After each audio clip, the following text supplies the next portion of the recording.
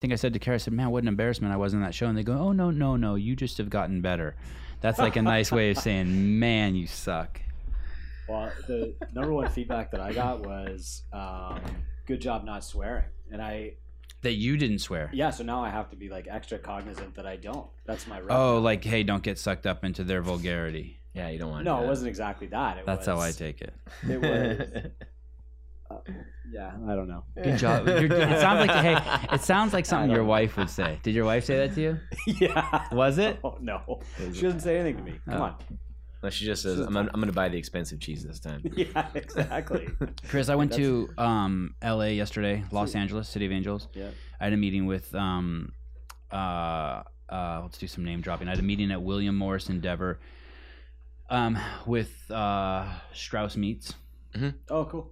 And Matt went down there with me. He chaperoned me. Yep, made sure everyone, buddy system. And we met with the CEO of Strauss Meats, Randy Strauss, and we met with their CFO, Jerry. Do not remember the last name. Garcia. Yep. Yeah. And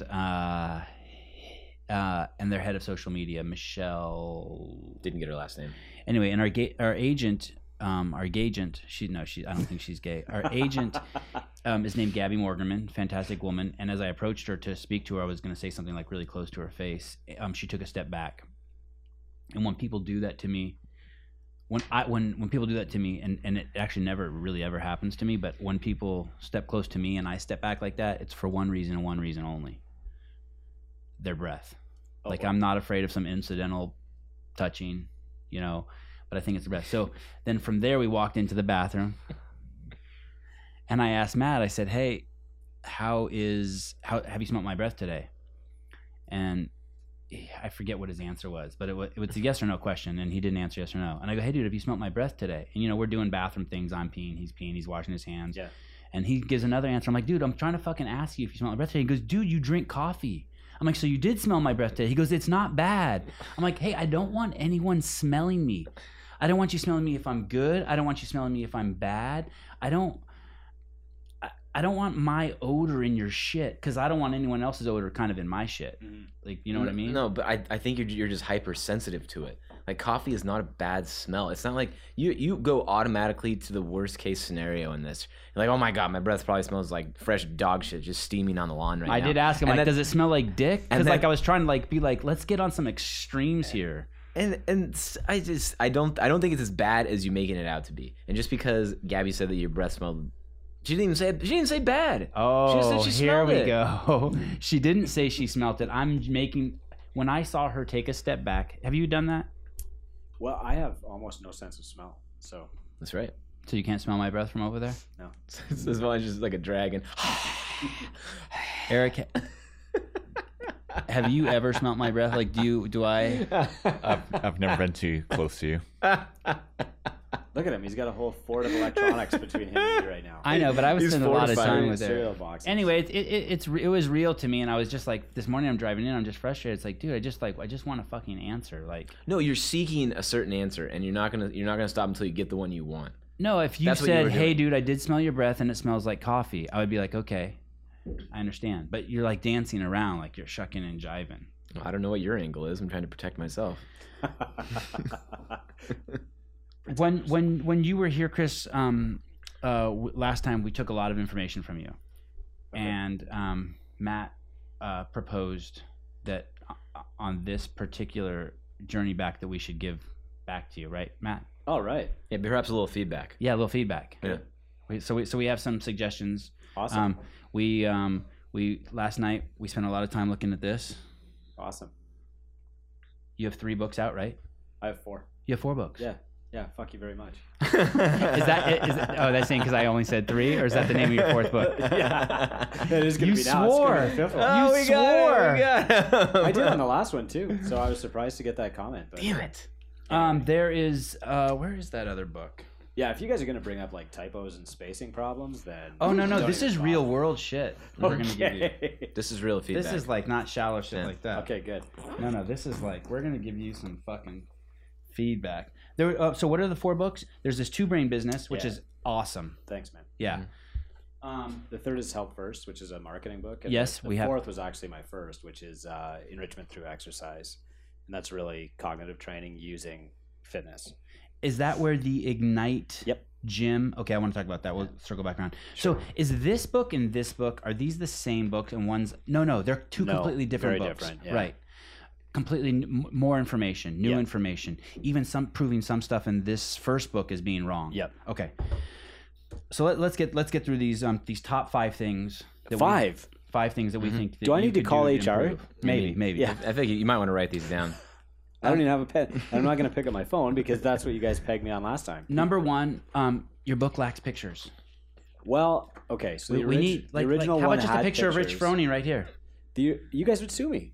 Okay, well let's figure someone out. Maybe you could do like a caricature. Yeah. Yes. Okay. Yes.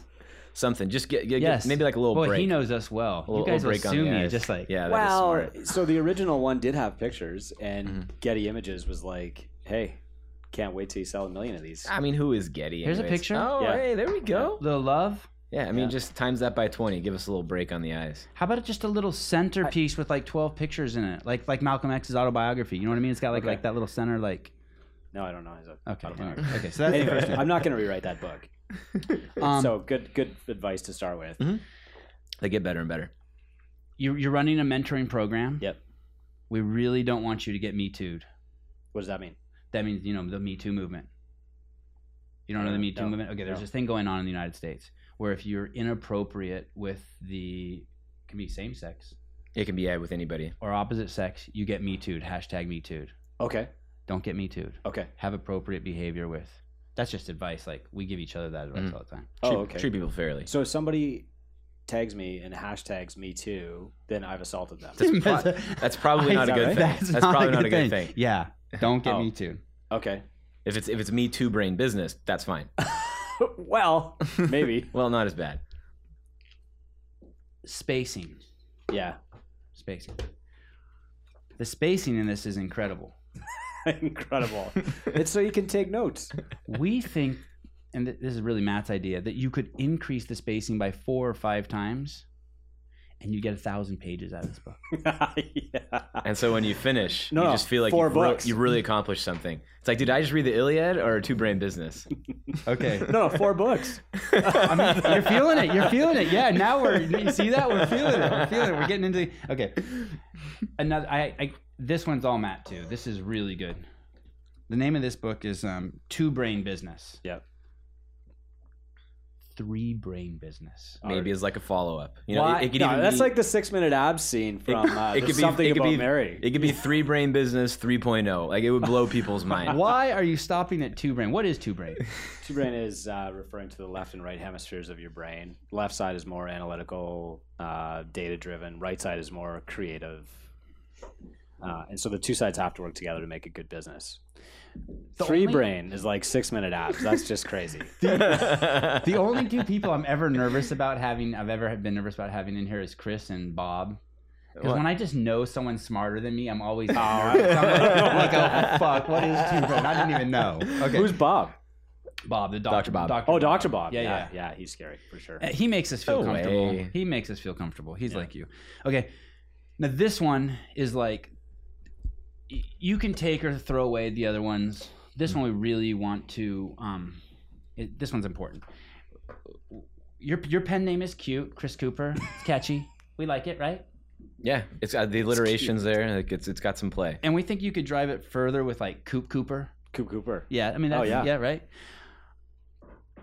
But really, if you want to sell books, it should be Chris Cooperstein Cooperstein. or Coopersburg. It'd be like a pen name you could develop. Yes. I'm going to tell you guys a secret. I Yes. don't care if I sell books. Oh, man. I knew you'd come back with something smart like that. Guess how much I make off that book?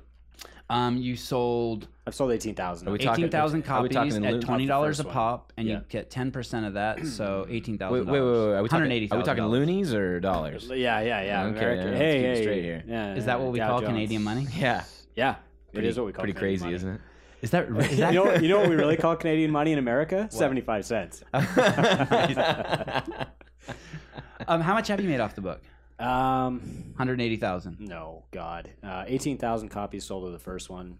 Probably about 6,000 sold of the other 2 made ones. And I make maybe about $4 per book. but it's the goal is just to get people to take enough action to make enough money to pay for a mentor, either us or somebody else. This book's amazing. Thanks. It's way more tactical. Like, how can you not open an affiliate and read this? I wonder how many affiliates have read this. I mean, I was flipping through it last night, and there's some things I wanted to tell my affiliate owner. Oh, thanks. Yeah, crazy stuff. Thanks. Were you nervous when we were going to give you criticism on your book? Did you think we were serious? No, I totally thought you were leading up to like a bad breath comment. Or something. Oh, no. I can't smell your breath. You know, I was in the same boat. I didn't really know what it was. Well, but I you enjoyed use it. this mic after me, and then you give me some more feedback. I rotate the mics. Your kids have an Amazon account that's branded with their website, averysbook.com. Yeah. And that's your daughter's name? Yeah. And she's 13? She is now, yeah. And that domain name forwards to an Amazon shop where you can see the books they've purchased and read, and then they review the books. Yeah. Tell me, like, how did you get that idea? Tell me Tell me that whole story. I'm dying to hear that story. Amazon has changed quite a bit, right? They used to have this program called the A Store, where you could be an affiliate of Amazon and basically make a commission of like 7 to 9% if you had a referral link. Your book says 4 to 6 for them. Yeah, it was. Okay. But since then, what's happened is they've actually changed their policies on use. So if I'm selling to kids now, you basically can't do it with an A Store link anymore. So right now, my kids aren't making money off that. But the project was these kids buy 7 to 10 books a week, and my whole place was stacking up with them. And so the deal was, if they wanted more books, that either they had to donate their books to like a library at their school, or they had to just do a review. So we started doing that probably when Avery was maybe 7 or 8. And she would actually write the review down, and then you would type it into Amazon? Yeah, and she had some podcast episodes too. Like, I would just interview her, but she's always been great like that. Wow. So you're saying that you had built them a store, but that kids' products a commission can't be made off of kids' products anymore? You just can't sell to kids on an Amazon A Store anymore. But I don't know what's an A Store? That's the affiliate link setup thing. But you couldn't sell to kids anyway. You'd have to sell to their parents. Right. Yeah. So can you sell? Can they still make money off of their references? They could now if I went back and kind of started from scratch. But that original account, Amazon flagged because we were selling to kids. So even though it was kids, it's not making sense to me because kids don't have credit cards. How would kids buy on Amazon? Yeah, but how are they going to verify that everyone's a kid? I don't know. Yeah, something's not sticking. But anyway, but it is still possible for someone to set up an affiliate store. Meaning I could set up a store and be like, hey, and I could put your book in it and be like, hey, everyone, I read this book. It's fucking amazing. Go to my store and buy it. Yep. And then I get a cut of the loot. Yeah, 7% probably. Wow. Do you have one of those stores? Yeah. And what do you have in your store? Just other books that I've read and recommend. Do you have like jump ropes in there or stuff like that? No? Do you have any stuff like that? Like your favorite razor?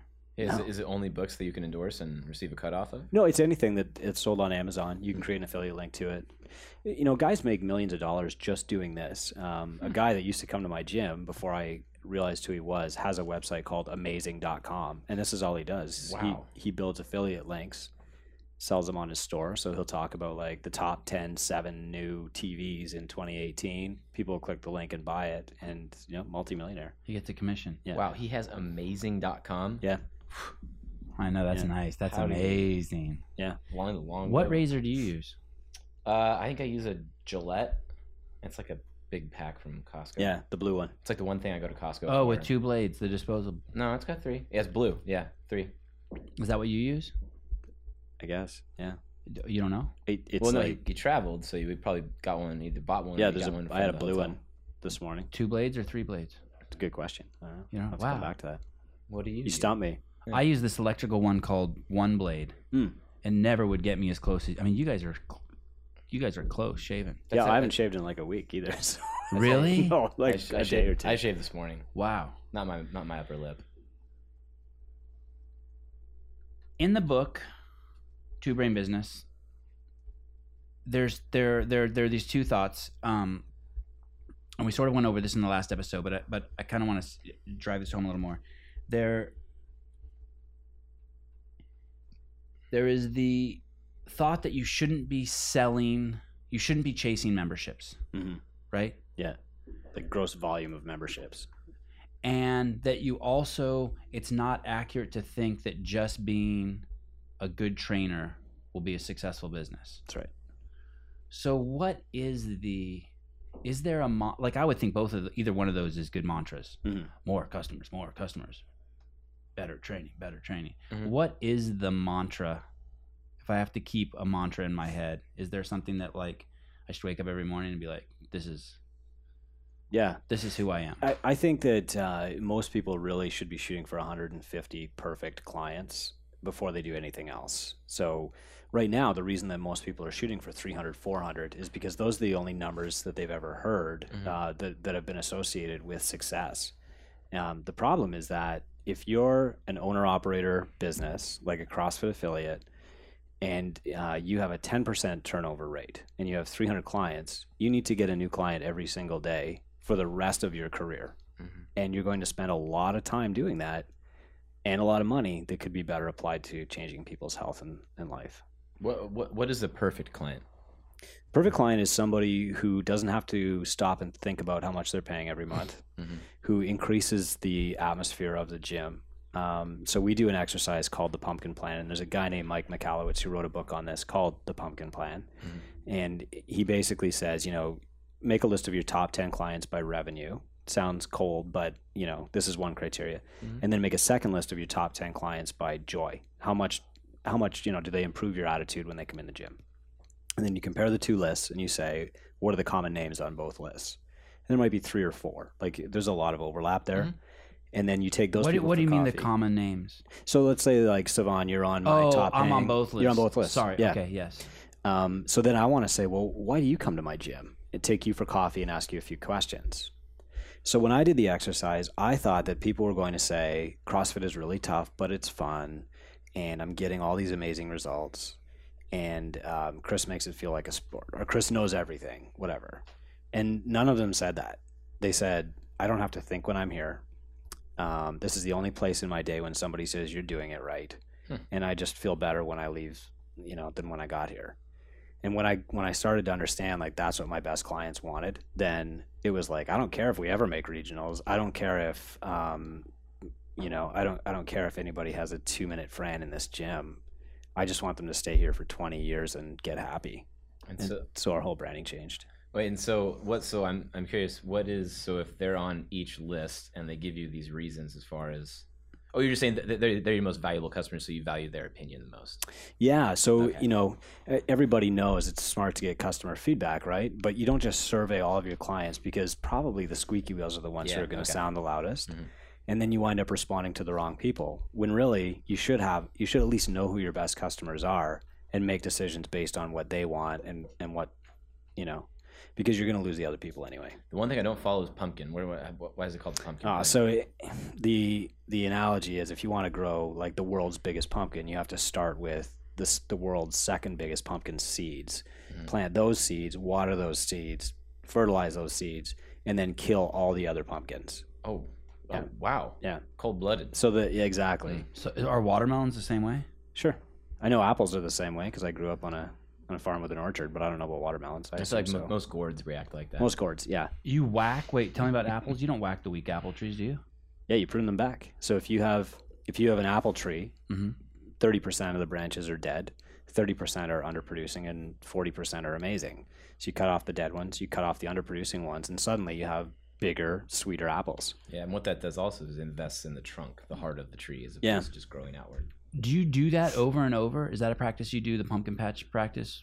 Once a year, every 2 years? So I don't actively prune clients who aren't perfect. I wasn't suggesting that, but yeah. Okay. But I do know who they are. And so when I make a change in my gym, like last year we decided we were going to drop our lowest price tier, so we had an 8 visits a month tier and we decided to drop it. But I knew that most of the people who fell into that category were not my ideal clients. And so when they started quitting, I understood why, and that made it okay. There's a quote in the book. I'm not going to quote it exactly right. I can't find it. But basically, over time, problems compound, and, Yeah. and over time, successes compound. Can there be? That was in my book. Wasn't it? That's profound. Yeah, I hope it was. Yeah, I mean, I wrote it down. I learned it yesterday. Okay. Yeah. You And I sure as fuck didn't learn it from sitting one. next to Matt. Yeah. No, keep making it up. This is great. Damn. I'm gonna call you before the next book comes out Where because is that was a good one. I don't think I wrote that. No, you did. What was Come that thing on, I thought come you on. said? It sounded like. No, but it's true. I mean, problems do compound, right? So, I think the example that I might have used in the book was I had a personal training client. Sorry, you use success. Success You compounds. says Cooper time. Over time, problems compound, and over time, success compounds. Sorry. I'm gonna trademark that. Go ahead. Yep, go for it. Take it and run It's yours. with You already did. I already did. Yeah. it. First one's free. So basically, if you have, you could have a culture problem. Like if you have one member, for example, who always shows up 3 minutes late for class and there's no action taken, then sooner or later class will start at 3 minutes past the hour because everybody will show up 3 minutes late for class, right? If I have a client who's not a great fit, who demands all of my positive energy that I could be sharing with other people and like drains me, then the best thing I can do for all of my other clients is take that person out of the gym. And that's something that it took me a long time to understand, you know. It was, oh fuck, you get better edit her name out there. Nice. Will do. Thanks, buddy. Yeah. Also that I said fuck. Also that I just said it. Yeah. I'll do a beeper. 3 times now. We get a little ticker up here. So So you knew a guy named Charlie. I knew this guy named Charlie. He was depressed. The solution to his depression was probably exercise. And for 2 years, I told myself that it was my job to save Charlie. He would show up late for sessions. I would dread training him all day Monday, all morning Tuesday until his session. And then after his session on Tuesday, I would be so exhausted that I was not giving my top coaching, ability to the rest of my clients. And when I finally realized, like, not only was it okay to fire Charlie, but it was my duty to the rest of the community to get rid of Charlie, I did it like that day. But it How did he respond? very poorly. He did. Yeah, he didn't want to go. And, but what helps me make these tough decisions is saying to myself, like, what's the right thing to do for the majority of people in my gym? What happened to Charlie? Do you know? No. But you're in a small town. Yeah, we have 1 degree of separation in our city. And Charlie's brother-in-law kept coming to the gym. But I knew that if I kept asking after Charlie, it would get back to Charlie and he'd be encouraged to keep trying to come back because he did. Oh, okay. Yeah. Well, that's a huge compliment. Right? Maybe. Yeah. That he kept trying to come back. Yeah. Hey, get the fuck out of here. It's like you know what I mean? Yeah, He keeps dog. coming back. It's interesting. You said you wanted to save. You wanted to save Charlie. Mhm. In the last time you were here, episode 19 of this podcast, you mentioned the hard times of when you first started opening a gym, and that there were some real struggles, Mhm. and that the struggles were just around making ends meet, and how basically that entered your home life. Or I don't know if you said that, but I gleaned that from your book, and I prodded you about it a little bit. Is that who Chris Cooper is? And you took full responsibility for it. When I was trying to be like, hey, was your wife not being cool? You're like, no, I wasn't doing my job. I wasn't doing it. And you took full responsibility. Is that who you are? Are you a saver? Are you a... I think I Are you everyone's dad? Yeah, maybe. I need people to like me, I think. And so most of the time that's really helpful. So how did you fire Charlie then? I had to say it to his face. Well, it sounded like Charlie really liked you. Yeah. Was that must have been crazy hard. I mean, there's this guy who wants to help and save everyone, and then yet he had to. But he's looking out for the herd, right? Yeah, that's the how point. that's how I do it. When I have to make a tough decision, I say, how does this affect the rest of my clients? And then in the balance, you have to say, I need to do the right thing here for those other people. And that's how I make myself do hard things like that. And the only hard things in my life are managing relationships when I have to do something difficult in a relationship. The rest of my life is a cakewalk. Wow, that's my life too. Yeah. That's interesting. You say in this book at 39, you're basically retired. Mhm. I feel like I must not know what retired is because I suspect you're a workaholic. Yeah, so I mean, retirement for Meaning you Well, don't have to do what you don't want to do, or Exactly. I have choice. Yeah. Retirement for our parents. My parents they're in Florida. They're going to Vegas night on Tuesdays in their retirement community, right? Whatever. They're watching Judge Wapner on TV. Retirement for us just means freedom of choice. I can choose where I spend my time. And I still work just as much. I get up at 4 a.m. I was up at like 3 a.m. your time this morning writing, and but I can do that if I want to. do you know Josh Bunch? Yeah, absolutely. Practice. Yeah. Are you on a similar? He's very structured. I know. I wish I had the rigor that Josh Bunch does. He writes 7,000 words a day, and I wake up in the morning and I feel compelled to say usually something, and it's usually triggered by something that I read the day before. So, for example, right now, a big trend in affiliates is I'm going to hire this marketing company and they're going to get me 300 cold leads who've never heard of CrossFit, blah, blah, blah. And that drives me bananas. I think that we're in the relationship business, and all the bait and switch stuff that goes on, it makes me feel compelled to write an alternative. The only reason that affiliates are doing this is because they don't know how else to get new clients, and they're hurting. They're buying the cheap cheese, and so they see this kind of golden ring placed in front of them, and they take out like a bank loan to pay for Facebook ads, and then Is that what this marketing firm is directing them to do? Oh, it's not just one. There's a dozen. Okay. Yeah. So they'll be told like, do this, this, this. Here's the ads. You promise people they come in. It's free. It's not free. When the person gets there, they find out it's $500, and if they meet these criteria, they can get their money back. And often they don't get their money back, and then they start hammering the affiliate, and they leave poor Google reviews, and they trash them on Facebook. When you're in the relationship business, having a lot of people hate you is not a great investment. So, I was looking at a gym the other day. I typed in CrossFit. I was looking for a gym, and all the gyms in the area popped up, and I was looking at a bunch of them were like, I'd say 80% of them were all 5-star reviews, and then there was one that was like had a 3-star review, and I was like, oh shit, what would I do? If I had a 3-star review, you know what I mean? Mm-hmm. Like, would I freak out? Would I go? Like me personally, when I go and look at negative reviews, I like it when the owner responds. Oh, that's great advice. Yeah. Do you like that? I Like someone's think so, like, but here's the expert. I mean, Yeah, having a voice. That's important. It's like it's basically like someone's. I mean, the internet is a public forum, and people are talking ill upon you and your livelihood. Why wouldn't you go in and defend yourself? Unless they're right, in which case you really don't have a defense. But I mean, still you could make something up. I think you raise a good point. It's good that they acknowledge it and respond. Or just own it. Okay. Hey, I went to CrossFit so-and-so last Saturday. I got to the front desk, and there was a 17-year-old girl there smacking her gum, and I got no attention, 1 star.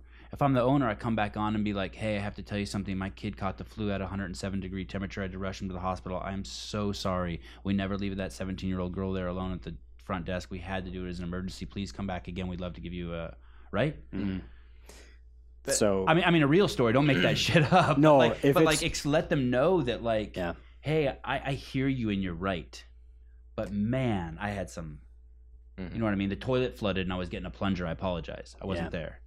So in that case, I absolutely agree. The things that people are sending me in screenshots are, don't go to this place. It's a ripoff. It's a scam. Don't give them your money. Don't trust them. 1 star. And that's the kind of stuff that really haunts you, because review sites, they'll usually pick like top 3 reviews positive and top 3 negative reviews and highlight both, right? Right. So you can have 10,000 positive reviews. You've been in business for 10 years, and your reputation could be damaged. By a couple 1 stars. And what do you do? How do you get around that? Change the name of your gym? Yeah. A guy that I've been talking to named Mike, he says like they're thinking about closing their gym, 10-year affiliate, moving back to Sweden and doing something else. Because of the negative reviews. Yeah, just the damage that this type of marketing has done to his gym. Oh my goodness. Oh, so he went through a marketing agency? Yeah. Oh. So we actually get a lot of people who've gone through the marketing program, and then they seek a business mentor, and they've had money they have money for the first time. It's great. But they're like a new lottery winner, and like 50% of lottery winners are divorced within 3 years. Within 5 years, it's usually gone. And it's just, there's no financial plan. They don't have a background with that kind of income. And so it's, it can hurt them. brings me to another point. By the way, his Instagram is @MattBishel, and I was actually thinking about buying him 20,000 followers. It was like $269. Okay. And I think they all come from India. Perfect. And I was like, "Are you Sounds like game, a Matt?" good- And he's like, "Yeah." And then I was like, "Oh shit!" But then, can you imagine that must really just screw your account up? Yeah. Having 20,000 false accounts. Yeah, I could. I mean, it would have been funny. I noticed on my data that I can look at the stats on my Instagram account, and I can see that my biggest country is the United States by far, but then my second country is India. Good for you. Well, I asked Matt, I go, "What the fuck is going on?" He goes, "Those are the followers you bought." I did not buy followers.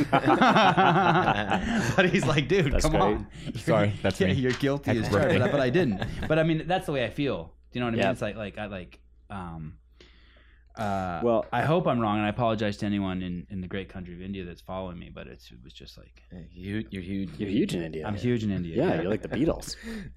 So wait, you mentioned the first time having money, and you talk about this in your book that there's two kinds of ways. There's two kinds of wealth. Let me see here. Give me a second. I want to talk about wealthy people being greedy. About that myth. You know two kinds of wealth are. Money for independence and money for status. Right. I thought, well, this is really cool because Do you guys have these pages folded? Because I don't even remember. I writing do this. have. I do have the pages full. Look at it. Okay, awesome. Is there a Spark Notes for it? When did you write this book? It's 2015. Okay, so many 2014. thousands of words have left your. Is this your most recent book? Yeah. Okay. That and Help First were written together. So yeah, I mean, We I have that write somewhere. probably 3,000 words a day. I'm no Josh Bunch, but we publish every single day. So yeah, sorry if I can't remember this stuff. I write 3,000 words a day too. You can check my Instagram account. Will do. Let's talk about the money for independence and money for status. Yeah. What does someone who look like? What's someone's financial outlook? Someone who is money for independence.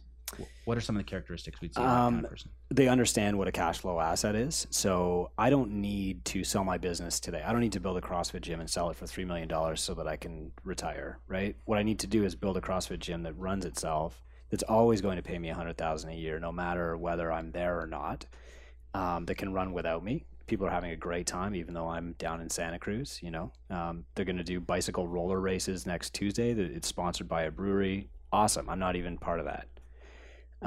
It also means that you have the freedom of choice. So, and we are going to talk about this, like wealthy people are greedy in a minute, but what having extra money is going to do is shine a spotlight on the kind of person you are.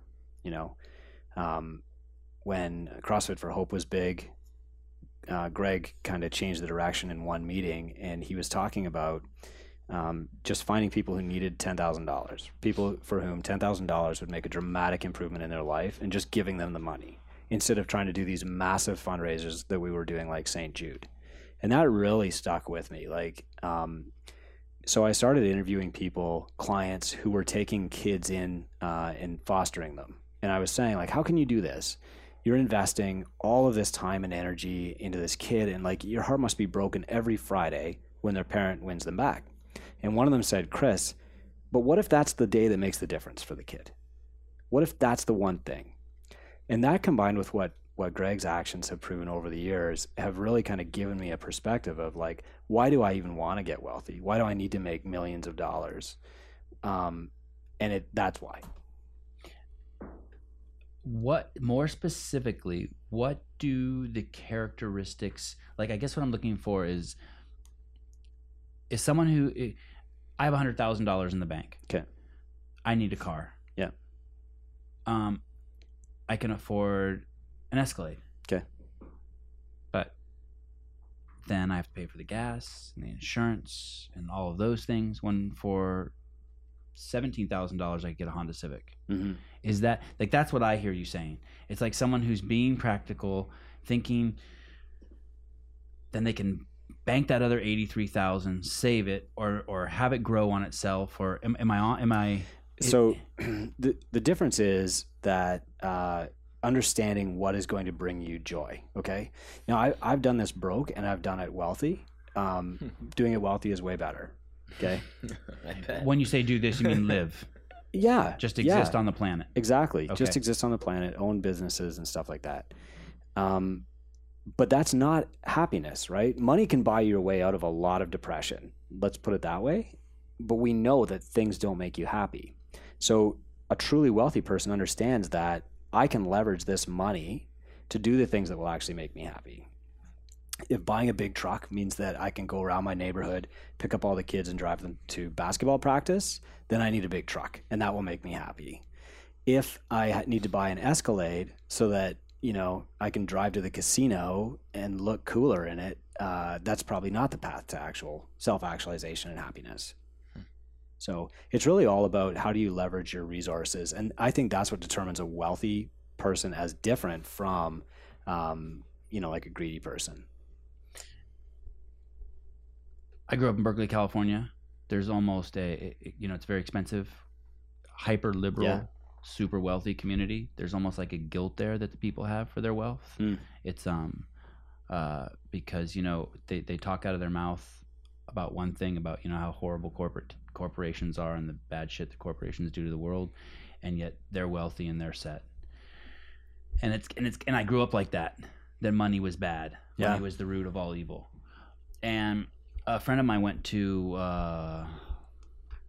this seminar in New York. It was a free 3-hour seminar. And then after that, the guy tried to sell you a bunch of books for thousands of dollars. And so I just went along with him. I was probably like 19 years old, and I sat in the seminar. And he said 2 things that stuck with me. He said, you should have a mantra, and your mantra should be, I'm a money magnet. And I always thought that was funny. So whenever I see a penny on the ground, I pick it up and I use that. That's the only time I use that mantra. And I never leave a penny behind on the ground. You know what I mean? If I see one, I get it. I say, I'm a money magnet. And my wife thinks I'm crazy. But the other thing was, and this is whether you believe in God or the way the universe sort of operates, but it says that you will always get what you want. And so if you resent people with money, if you talk shit down on the guy who owns the Ferrari, if you resent the wealthy, if you think that money is evil, that's what you'll get. And that was like a profound moment for me. I was like, holy shit, what? And it's a waste of energy. Yeah. And in your book, if you could explain, you talk about, it's not the money that's inherently evil, it's evil. What? Yeah. Right. Yeah. I mean, money just puts a spotlight on you, right? Right. People pay more attention to what you do when you have money. And so if you're a dick, then you have the opportunity to be a bigger dick with money. One of the hugest reliefs in my life was finding out that if people did give me a lot of money, that I would do things that I think are the right things with it. You would leverage it correctly. I think so, yeah. But you don't know until you have money, right? And so there's always that doubt. Like, and people don't know. That's why judging's kind of dangerous too. You don't know until you're in that position. That's right. Yeah. So, you know, we're fortunate enough now where if somebody needs money, a couple of kids on my son's hockey team at the last minute couldn't afford to take their 10-year-olds 3 hours away to a hockey trip to stay in a hotel with all their best friends that had a water slide. They didn't have $300. And for us to just be able to say, don't even think about it, we got it. That is what wealth is. Did you assess their hockey skills first? Were they crucial? He got a couple of good assists. Yeah, but I mean, yeah. Worth it. You know? Ignite Gym. You mentioned it in the book, but I couldn't grasp what it is. Tell me what that is.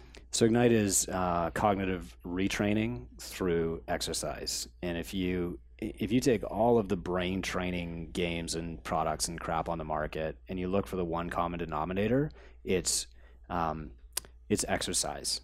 Now for these are people who've had some sort of traumatic brain injury or who were born like that, or you're just talking about just overall, overarching the brain? U.S. memory champion Nelson Dellis, huge CrossFitter, right? This guy can memorize like 2 decks of cards in 39 seconds. Huge CrossFitter. Yeah. Say his name one more time. Nelson Dellis. Podcast. Google Nelson Dellis Saturday Night Live. Okay. Huge CrossFitter. You know, I met him in New York when we were researching the chess stuff, right? Yes, but the effects are more noticeable and profound with somebody who has low functioning cognition, just like the effects of CrossFit are more noticeable and profound on somebody who's 500 pounds. So if I bring somebody in with autism and they have trouble putting pieces together or showing interest in activities, and I bring them into a CrossFit gym, I'm going to get them interested in exercise in 2 visits. If I take them onto the, the hotel gym and put them on the treadmill, they're never going to like it. Mhm. And as soon as they like it, then I can start changing their brain, and that becomes obvious and apparent within 10 weeks. Wow, I love that. Yeah. I love that. Bickle, Matthew Bickle was in here for the podcast, and he was a couple 100 pounds overweight, and he was basically saying, someone like Matt Fraser, whose head is up against the glass ceiling, his improvements are tiny. Yeah. But you get someone like him, and his improvements can be monumental. And I never even thought about that cognitively. Yeah. And we can learn from that too, right? So we can learn from a child with autism.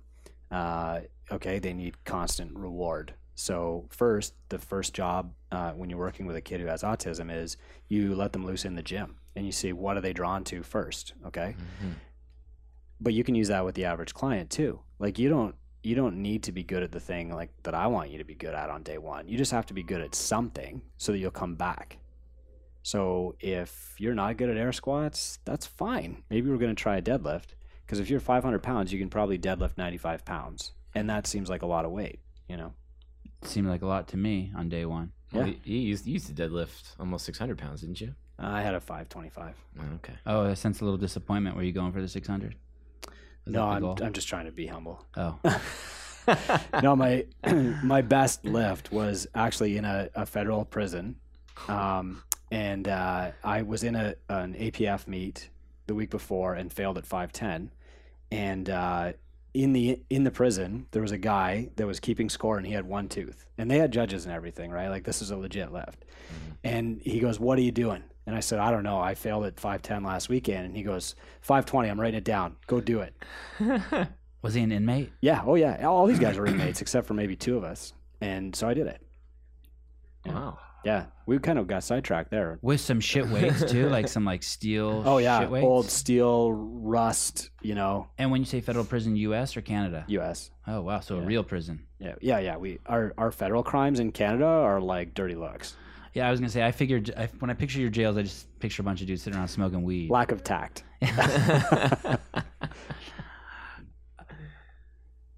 What are you working on now? So with 7,000 words a day, you must be working on another book. Yeah, I have a new book. I have a few. Number one, I feel compelled to teach entrepreneurs that they don't need to go straight to Facebook to make good relationships and find good clients. So I have a new book coming called Affinity Marketing, which is basically like, Sevi, you're coming to my gym.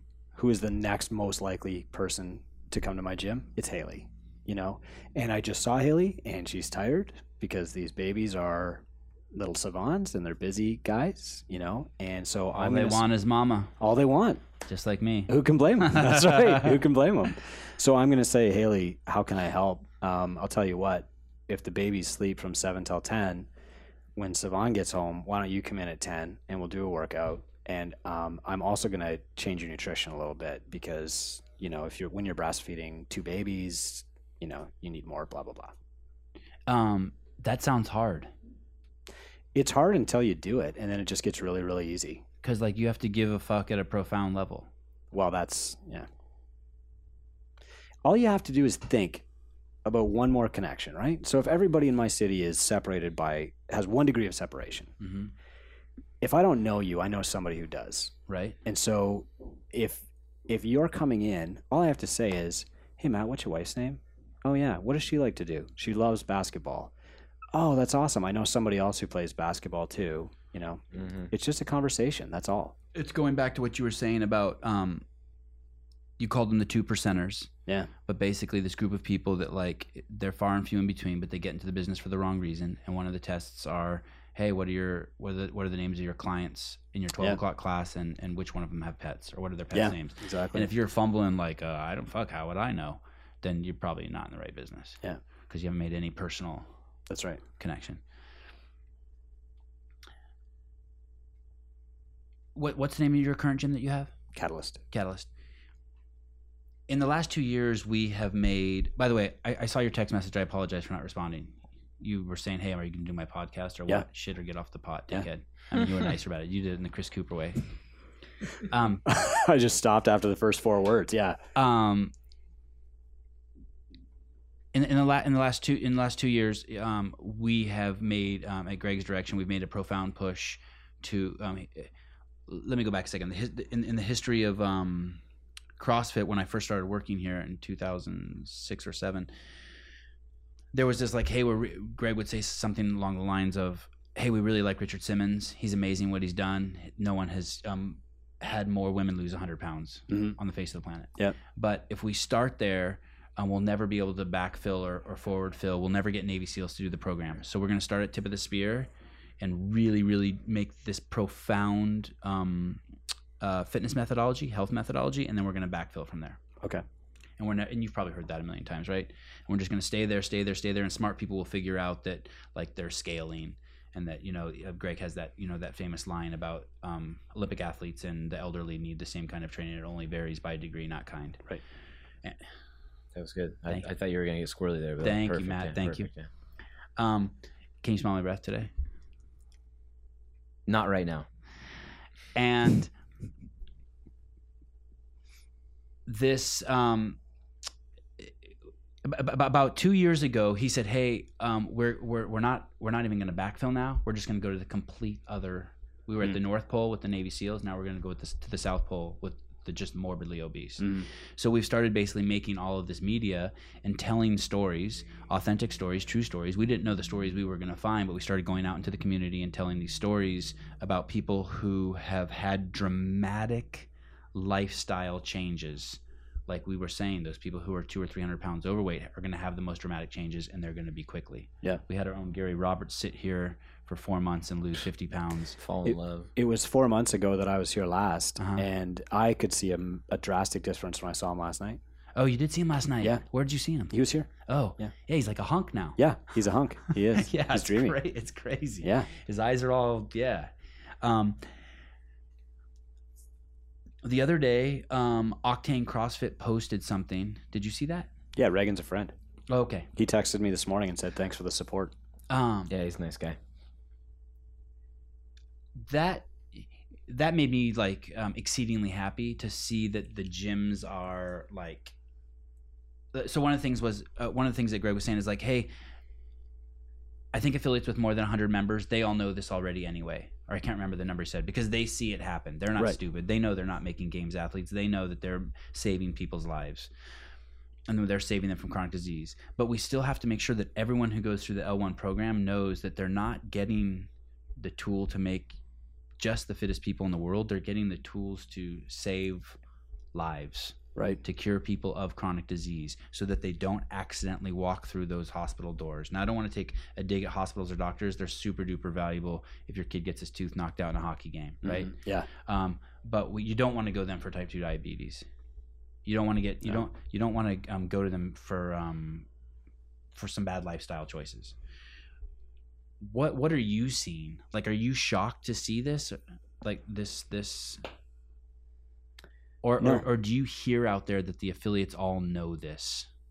I think I'm asking your opinion on what you're seeing out there. Do the affiliates think they're making games athletes? Do they think they're saving people's lives? I think everyone's more or less come around to the idea now that our target client is a 40-year-old with diabetes instead of a games athlete. Yeah. I'm not sure that anyone else is as bold as that is bold, right? Regan Dole is, yeah, which is great. You know, when Greg said that the first time, there was in our city, some people made some negative comments about it. They were mostly type 1 diabetics, and they didn't understand what he was saying. But it's such a bold statement that the immediate reaction is that can't be true. You know, there's also some confusion around scope of practice with I think a lot of CrossFit coaches, because they're not sure. Like, can I prescribe a diet, or do I have to be a dietitian? But I think the general awareness is there now that if you're not giving people nutrition advice, you're not teaching CrossFit. And Greg said that on my podcast, and it was a huge epiphany for me. Swimming with one arm in the water. Exactly. Yeah. Yeah. It is if you look at the pyramid graphical depiction of CrossFit, it's nutrition. That's right. There's Number no one. fucking kipping pull-up in there, in that entire pyramid. No. I mean, sorry, I take that as a jab for all the people who say CrossFit's bullshit because of kipping pull-ups. Like, No, hey, you're right. we do all the fucking pull-ups. Shut Yeah. the fuck up. But anyway, I digress. Too much YouTube reading for me. Go on. So I think what we're starting to see now, though, is CrossFit is attracting other practitioners who want to affect greater change in their clients' lives. You know, Nicole Coyne is a great example. She just wrote a book called Nourish. She's a registered dietitian. I have her book somewhere. Yep. I need to read it and have her on the show. Yes, please. Okay. She's awesome, huh? She's amazing. You endorse her? Yep. Say your name again. Nicole Coyne. Yeah. She was here for the. She's written for the Journal. 3 or 4 articles for the Journal. Okay. Yep. She was here for the certification committee last weekend too. Okay. But you know, so she's been a registered dietitian for years. In her practice, she's working with people who are just not making the necessary lifestyle changes that they need to make. She opens a CrossFit gym so that she can change them. What's the name of her gym? CrossFit HSN, Healthy Steps Nutrition, which is her dietary practice. I have a girl who was a major in psychology named Haley, and she had 2 career choices. She could go get her master's, PhD, and tell people about changing lives, or she could work in my gym and actually change people's lives.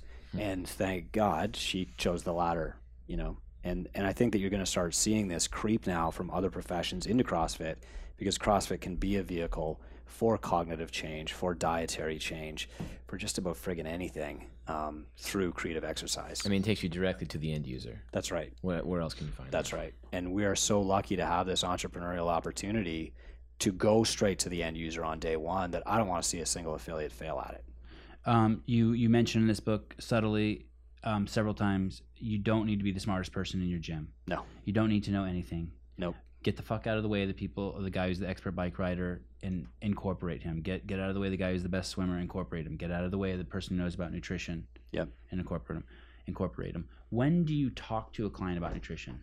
Day one now. Day one. We just started doing a new thing. It's so important to me that people hear a nutrition message on day one, that now when they sign up at our gym on day one, okay, we're going to do some stuff. We're going to measure how are things going. So we've got a starting point. On day 2, they're going to watch a video, and that's it. And the video is a 30-minute talk from our dietitian on what the hell is a calorie, you know, and what is a fat, what is a protein, what is a carbohydrate. And then on day 2, they're going to learn how to squat. Okay, I like that, because I was getting really like defensive. Like, I don't want you telling me what to eat, but it's not telling me what to eat. It's just a little educational video. Yeah. It's like that. I think Scientologists do that. When you walk in, the first thing they do is they show you a video. Hey, do you want to see our documentary? If you build your business, They do. I went into the one in There you go. in New York, like the temple there. And the first thing they did is, you want to see a documentary? I said, sure. I came out. They said, what do you think? I'm like, that's not a fucking documentary. But anyway, sorry. What's the difference between good sales and propaganda? Propaganda probably has to deal with more with manipulation, right? I don't know. Yeah, I don't know either. So, I mean, if you want a good model on how to convert people to the CrossFit cult, go to Scientology church or whatever it is. Yeah, it seems to be working pretty well for them. They're doing all right. Yeah. I think that's really important, showing people how to recognize the difference between a protein, a fat, and a carbohydrate. I mean, I think that is my personal biased opinion. I think that is the single most important thing, that if you just pass somebody down the street, hey, be able to recognize these things. Yep. And if you can tell them nothing else, fine, they have that knowledge with them. Yep. Do you explain to them that eating fats doesn't make you fat? Well, I mean, does it go into that? all that. Yeah. I think that lays the groundwork for an understanding of what can I eat that's going to really harm me, and what's going to steer me away from chronic disease and decrepitude. So this goes back to what we were saying about, if you take a foster child and you have them for a week, hopefully that week is enough to change their life. And so I think if we have somebody for 60 days and I can teach them what is a protein, what is a fat, what is a carbohydrate, even if they leave on day 61, we've probably changed their life. They're going to take it with them the rest of their life. That's right. They're going to feel guilty every time they fuck up. Yeah, well, every time somebody tries to sell them a bogus protein weight loss shake or something, they're going to say how much sugar is in this. And that's what I care about. That's When you go to, I was at a Super Bowl party at my neighbor's house, and there were cookies out. What's a Super Bowl? It's don't even worry about it. It's nothing. We've got the regular bowl. So my 10-year-old is actually was- watching the Super Bowl, and he goes, "That guy's got a breakaway." Awesome. I mean, it can work. I haven't watched football like in 10 years, and the neighbors invited me over, and they have 5 kids, and I have 3 kids, and it's like I just like going over there, and they're great people, and I actually enjoyed the Super Bowl. I actually enjoyed it. It's hard. It's fun. It's like the whole world's watching. Yeah. Yeah. Did you go to a Super Bowl party? Nope. I shoveled my rink Oh, and flooded it because I knew I had to come here the next day. for those for people, shoveled your rink. Is that a metaphor? Is that like what is that? What's shoveled? Mine's your going in rink all sorts of mean? different We directions. live, yeah, we live in California. Can you tell, what does that mean? You shoveled your rink? Means that I have a sheet of ice in my yard Mm-hmm. that my kids and like neighborhood kids skate on, and so we go outside when it's minus 30, and we take all the snow off it and pour water on it. And can you crack through it and drown, or it's not like that? No, there's a concrete pad underneath. I see. Oh, It's so like this is something you plan in the summertime. Yeah. You poured this concrete pad so that you could have a rink. Yeah, in your massive yard. concrete. it's like the Wow. Canadian version of an American lawn, right? You got to mow the lawn. You're gonna rake the rink. What do you do with that giant piece of concrete during the? Kids play basketball on it and stuff. Wow. Yeah, boards stay up, and then there's a huge garage next to it that's it's got a rig and stuff. So all summer the hockey kids come over to my house, and they started off just playing hockey in their shoes, but soon it's a Ninja Warrior competition. We're doing CrossFit, so every Wednesday night at our house in the valley is kids CrossFit night. What do you mean they played hockey in their shoes? So they're on concrete. They wear their shoes and they play hockey. Okay, gotcha. And it started out that way, but then it quickly became CrossFit night because they didn't want to play hockey anymore. They wanted to swing on the rings and push the sleds and How often do people go to the ER? never. Really? Yeah. Oh, that's awesome. I love to hear that. Okay, so I'm at the neighbor's house. We're Canadian, man. You go to the ER, you book an appointment now for next September. Okay. Nobody goes to the ER. Is that true? You guys are. Yeah. Everyone's too you tough. don't want socialized healthcare. No, Okay. we're not tough at all. Oh. It's just our healthcare sucks. Okay. That's funny. I didn't know that. I thought you guys had great health care. I thought Well, you that's- provided for. Propaganda versus sales in the States, right? Okay. Yeah. Right. I get it. There's okay. Let's say what hockey has a Super Bowl, right? Stanley Cup. Stanley Cup. Okay. Yeah. So did you go to a Stanley Cup party? Yeah. And there'll be cookies out, right? Yeah. Do you eat the cookies? Yes. Oh, you do. Do you eat the cookies? Occasionally, but no. Typically, just like a regular party. No, I won't. Yeah, I didn't eat the cookies. Good for this you. year. Yeah. There was I would- cake at the Super Bowl party I went to. I didn't eat any. It was hard. What about beer at CrossFit events? I had 3 beers. Good for you. We had our and maybe that's what I'm doing. Maybe I'm just choosing my poisons. maybe That is actually what I'm doing. Sorry, what were you gonna say? we had our intramural open draft party the other night, and for the first time I said, screw it, I'm going to pay for the beer. And we brought in a keg, and we have a cafe, and she made pulled pork and like homemade potato chips and stuff, and it was I have crazy guilt when I eat potato chips. Crazy Yeah. guilt. but I had more guilt about the beer Okay. because it was like, are we still a gym here or what? And so I was kind of torn, but it turned out great. What kind of beer? Molson? No, it's a local microbrewer. I've heard that term before. In doing them open as an intramural. What does that mean? I don't Yeah. know what that means. What is that? So when I went to high school, there was a system like Hogwarts where everybody on their first day is drafted into one of 4 houses, and then you are basically compelled to play a sport or activity every day on your lunch break. You're on this team. We were on the Panthers. And so every morning somebody would come to my homeroom and say, Chris, today you are playing basketball, and your team will get a point if you show up, and you'll lose a point if you don't. So when we do the open at Catalyst since like 2012 was the first year, right? We've an article written about this, I believe. We've always had a draft. Yeah, yesterday I ran into Rory, and he said, I've interviewed 12 affiliates about the open, and 10 of them have said intramural open. Yeah. And that was So you have this sort of this. It's an added pressure. It's not only are you being scored against the group, the world, Yeah. but like, hey, you better show up and represent for your your little team, yeah. little team in the And box. Wow, It's love not that. Chris telling you, it's Betty Lou from the lunch group saying, will you be on my team? And the pressure is intense. So Are there any more points awarded to like performance or showing yeah, up? so it's a point for showing up for each event. We actually have a 6th event, which will be like probably an escape room this year. It's been hockey games and stuff in the past. Oh, that's cool. And then 3 points if you're on like top 3 podium, and then 5 points for spirit, and that's our biggest one. Oh my god. Spirit. Spirit. Spirit of the games. The person probably ranks really high on the pumpkin list of A 100%. I hate the Yeah. Spirit. I don't like that. You don't like Spirit? No, I just like it's like the Special Olympics. It's like everyone's a winner. It's like, come on. Well, but the thing is, man, everybody deserves a medal for Right. something. Right. Just not all the same thing and not all at the same time. So everybody's the best at something. I really believe this after working with kids with autism and seniors with dementia. Okay. Everybody's the best at something. I have the opportunity to show a small slice of those people that they're the best at something today. So that's what I do. Okay. You have the book, so I'm going to write another book about that. I want. Maybe I already did. I don't even. Yeah. Scared of money. I've heard you talk about people who most people are scared of money. I heard someone say to one of my friends one time, "Dude, what the fuck? Are you allergic to money?" And what does that mean to you to be when someone is scared? What was of the money? context of them being allergic to money? This friend of mine. Yeah. There was demand for their product, and they weren't producing. Oh, okay. Yeah, there is a certain phenomenon called fear of success. A lot of people have it. And number one, people can be scared to win because it's a lot harder to be in first place than it is to be in second. Second place, you can fight like crazy, but nobody's paying attention to you. So if you screw up, it doesn't matter. First place is a completely different story. So if you say, I have this amazing product and you're successful, you make $1 million, $5 million, and then the product sucks, you suck, right? The second is a lot of people deep down feel as if they don't deserve to be successful. And a lot of founders, entrepreneurs struggle with this. They get this effect of like, who the hell am I to do this? But also a lot of small business owners project their fear of money onto their clients. They don't understand that their clients make 3 times as much as they do.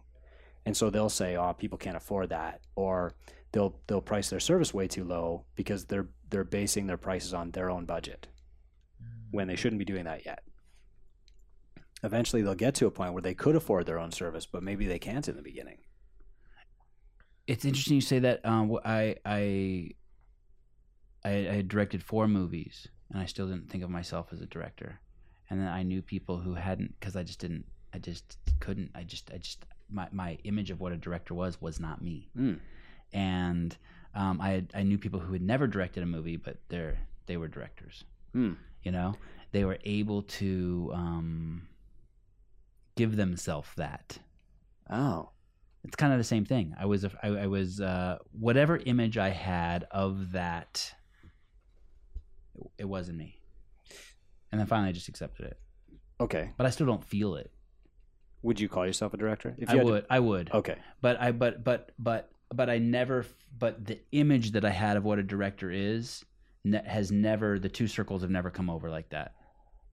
So if any of you drew a picture of a salesman today, what would that picture look like? It'd be shirt and tie, briefcase. Yeah, briefcase, killer briefcase. Hair coiffed. Coiffed. Yeah. Yeah. That's what I got. That's Yeah. my salesman too. I like it. Okay. Smiling, maybe a little shiny tooth. Yeah, but not a desirable person, right? None of us wants to be like that. No.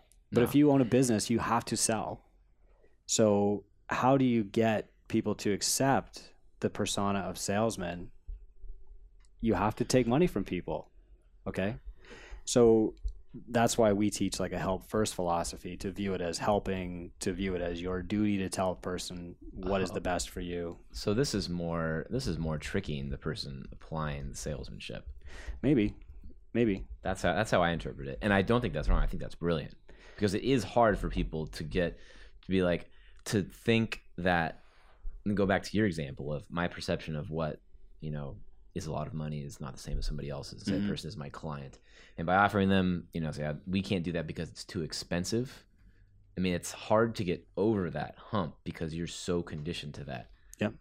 That's pretty profound. I like that. I had this job, and it paid $1,000 a month, and it took me all over the world, and I filmed malnourished children, and I made short documentaries about it.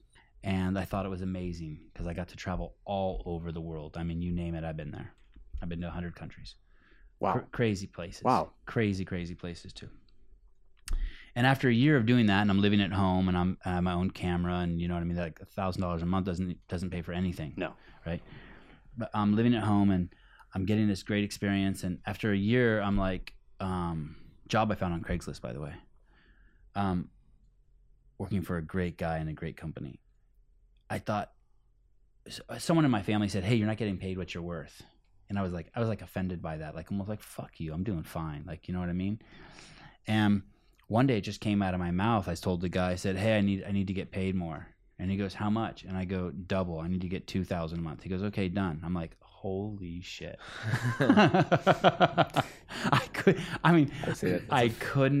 It still wasn't enough, but I couldn't believe it. You know, I'm like, oh my God, I'm getting $2,000 a month. Like, I'm That's worth it. it. I'm worth it. You're worth it. Yeah, I'm worth it. That's the key. So how do you suggest people get over that hump of accepting that they are worth it? Well, there's some training there. But I'll give you an example. So a guy named Steve just signed up at my gym. He coaches hockey. I coach hockey. Can you use his name? You can say Steve. Okay. Yeah, he's a nice guy. I like the way he looks at you, Eric. You can use Steve. Yeah, he's a great guy. So when Steve comes in, I mean, he's getting exercise 3 times a week. He's playing recreational hockey. He's probably having a couple of beers every time he does. So I can say, Steve, you can do CrossFit. You can come 3 times a week. I think that's going to fit your budget. Or I can say, Steve, you need to see me 4 times a week, and you need a nutrition plan, a service that's going to cost twice as much. Most affiliate owners would say, I'm not comfortable telling him that. But I know it's my duty to tell him the right answer. Fuck the cost.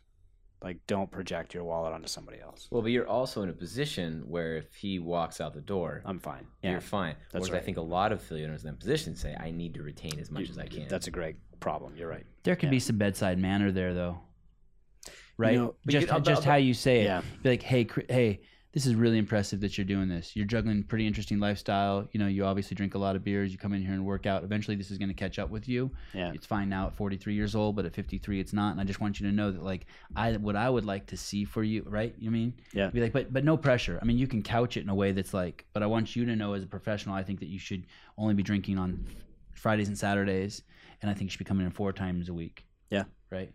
And I'd like but you Matt's right. If you're starving for that money, it's really tough. Yeah, I think you have to pick and choose your battles depending on what position you are in. I mean, there's a lot of factors that go into the scenario. If you were mentoring Matt right now and he was pushing back like this, let's pretend like he's an affiliate owner. Would you like, dude, quit being a bitch? No, we'd start doing some role playing exercises, and then we would say, like, who are your next 3 consultations who are booked? Let's walk through them, find out everything that you know, and then ask yourself, like, do they make more or less money than you? So, and what is the best answer? And then it's your responsibility as a professional coach to tell them the best answer. I think that's a very interesting point, knowing how much money they make. And I think it comes back to what you were saying is this is being an affiliate owner is a game of relationships. And that might not be, I mean, that extends beyond the people in your gym, knowing the community around you. I mean, being plugged into, the economic structure of, what surrounds you, I think it definitely help you as far as being a small business owner. Yeah, I think where a lot of people get stuck is they look at, like, what is the mean average income of my local community, and they try to price accordingly. And that's just a guess. What they have to realize is, like, they're serving probably the top 10% of people, making money and then giving money back to the bottom 10%. We can talk about, like, charity and stuff later if you want to, but we're selling a premium service. Absolutely. Not everyone is going to be able to afford our service, and that's okay. You mean as a CrossFit gym? Yeah. Okay. That's right. Like at my gym, group classes are the budget option, $150 a month. That's what you do if you can't afford one-on-one training, with dietary support.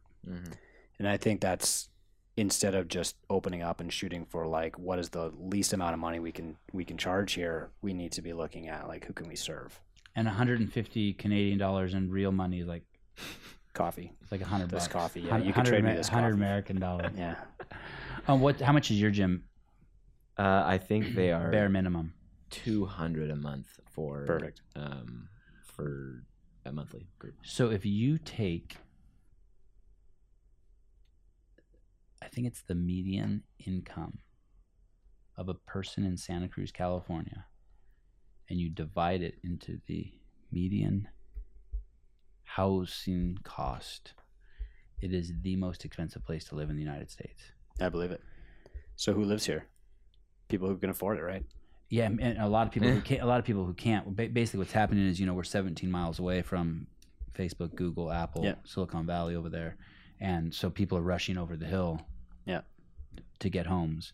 And his gym is $200 a month for the bare minimum. I love budgeting. It's a hobby. Yeah, but I mean, the people going to I like Matt's budgeting gym, too. Yeah. I mean, they probably see $200 as like a rounding error, right? Right. So where I have waitresses taking extra shifts to pay for CrossFit. Right. And hopefully their CrossFit, God, I hope I don't get me too'd. Hopefully their CrossFit physique will also bring them more, and what they learn from CrossFit and what it does to their persona and self-confidence will bring them better tips. Exactly. I'm going to guarantee that anybody who's starting CrossFit and in a job that doesn't pay them what they deserve will quickly rise to a job that does, because they'll have the confidence to move up. Beautiful. I think Greg taught my L1. I think it was in 2007, and I think he said that when you do CrossFit, 3 things will happen. You'll either get a new job or you'll get a raise. You'll either improve your relationship or you'll get out of your relationship. There's a third one. I can't remember the third one, but I like those 2.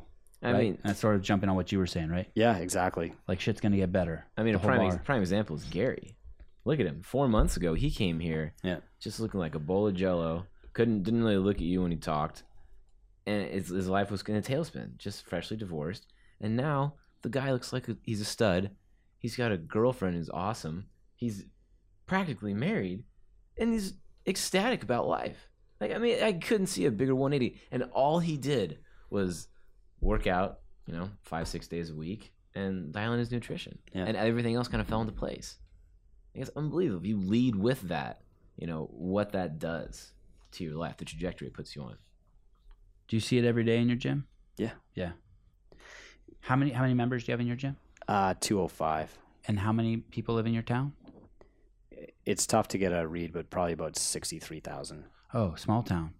Yeah, the town's going Why is it tough bankrupt. to get a read? People get eaten by bears and shit? What do you mean? No, people are leaving really quickly. Oh. So we had 3 major industrial employers, and they're gone. They're bankrupt. So my mission now is... by the way. That sucks. Okay. The dentists are still there. The lawyers are still there. Those are my clients, really. So, part of our mission now is how do we take what we've learned from CrossFit and teach that to other people to start businesses? How many gyms in your town? There are 2 CrossFit gyms and a bunch of knockoffs. Are the 2 CrossFit gyms former members of yours? No, one is mine and one is another guy. We started off as personal trainers together, and then his business model is quite a bit different. He'll only take 4 people at a time, do them in a small group. It's in his basement. It's a beautiful basement, don't get me wrong, but it's very private, very one-on-one, very different model. If you do events, do you invite them? Yeah, but again, it's not really his clientele. And so they came to a kids event we did one time, and I think that was it. So you're basically in your town. That's interesting. What's the name of the town? Sault Ste. Marie. And how far? Where is that? North of everything. How close are you to Santa Claus? North Pole. Yeah, closer to Santa Claus than Santa Cruz. Are you above Detroit? Yeah. So 6-7 hours straight north of Detroit. Holy shit. Yeah. So you're in a limited road structure and everything. You were in the middle of nowhere. Well, we're right at the intersection of the Cross Canada Highway with I-75. So I actually do get a lot of visiting CrossFitters, almost every weekend. And but yeah, I mean, we have to really position ourselves well in our market. Chris, how did you get into CrossFit? I was a personal trainer. I was coaching fitness since 1996. In 2007, I was helping out at a triathlon. I was in the bike pit just doing little repairs and stuff. And this guy says, "Hey, have you ever heard of this CrossFit thing?" And I said, "What's that?" And the way he described it sounded like you would sling a rope over your shoulder, run 5 miles, and then use the rope to climb a tree, right? And I said, that sounds like bullshit.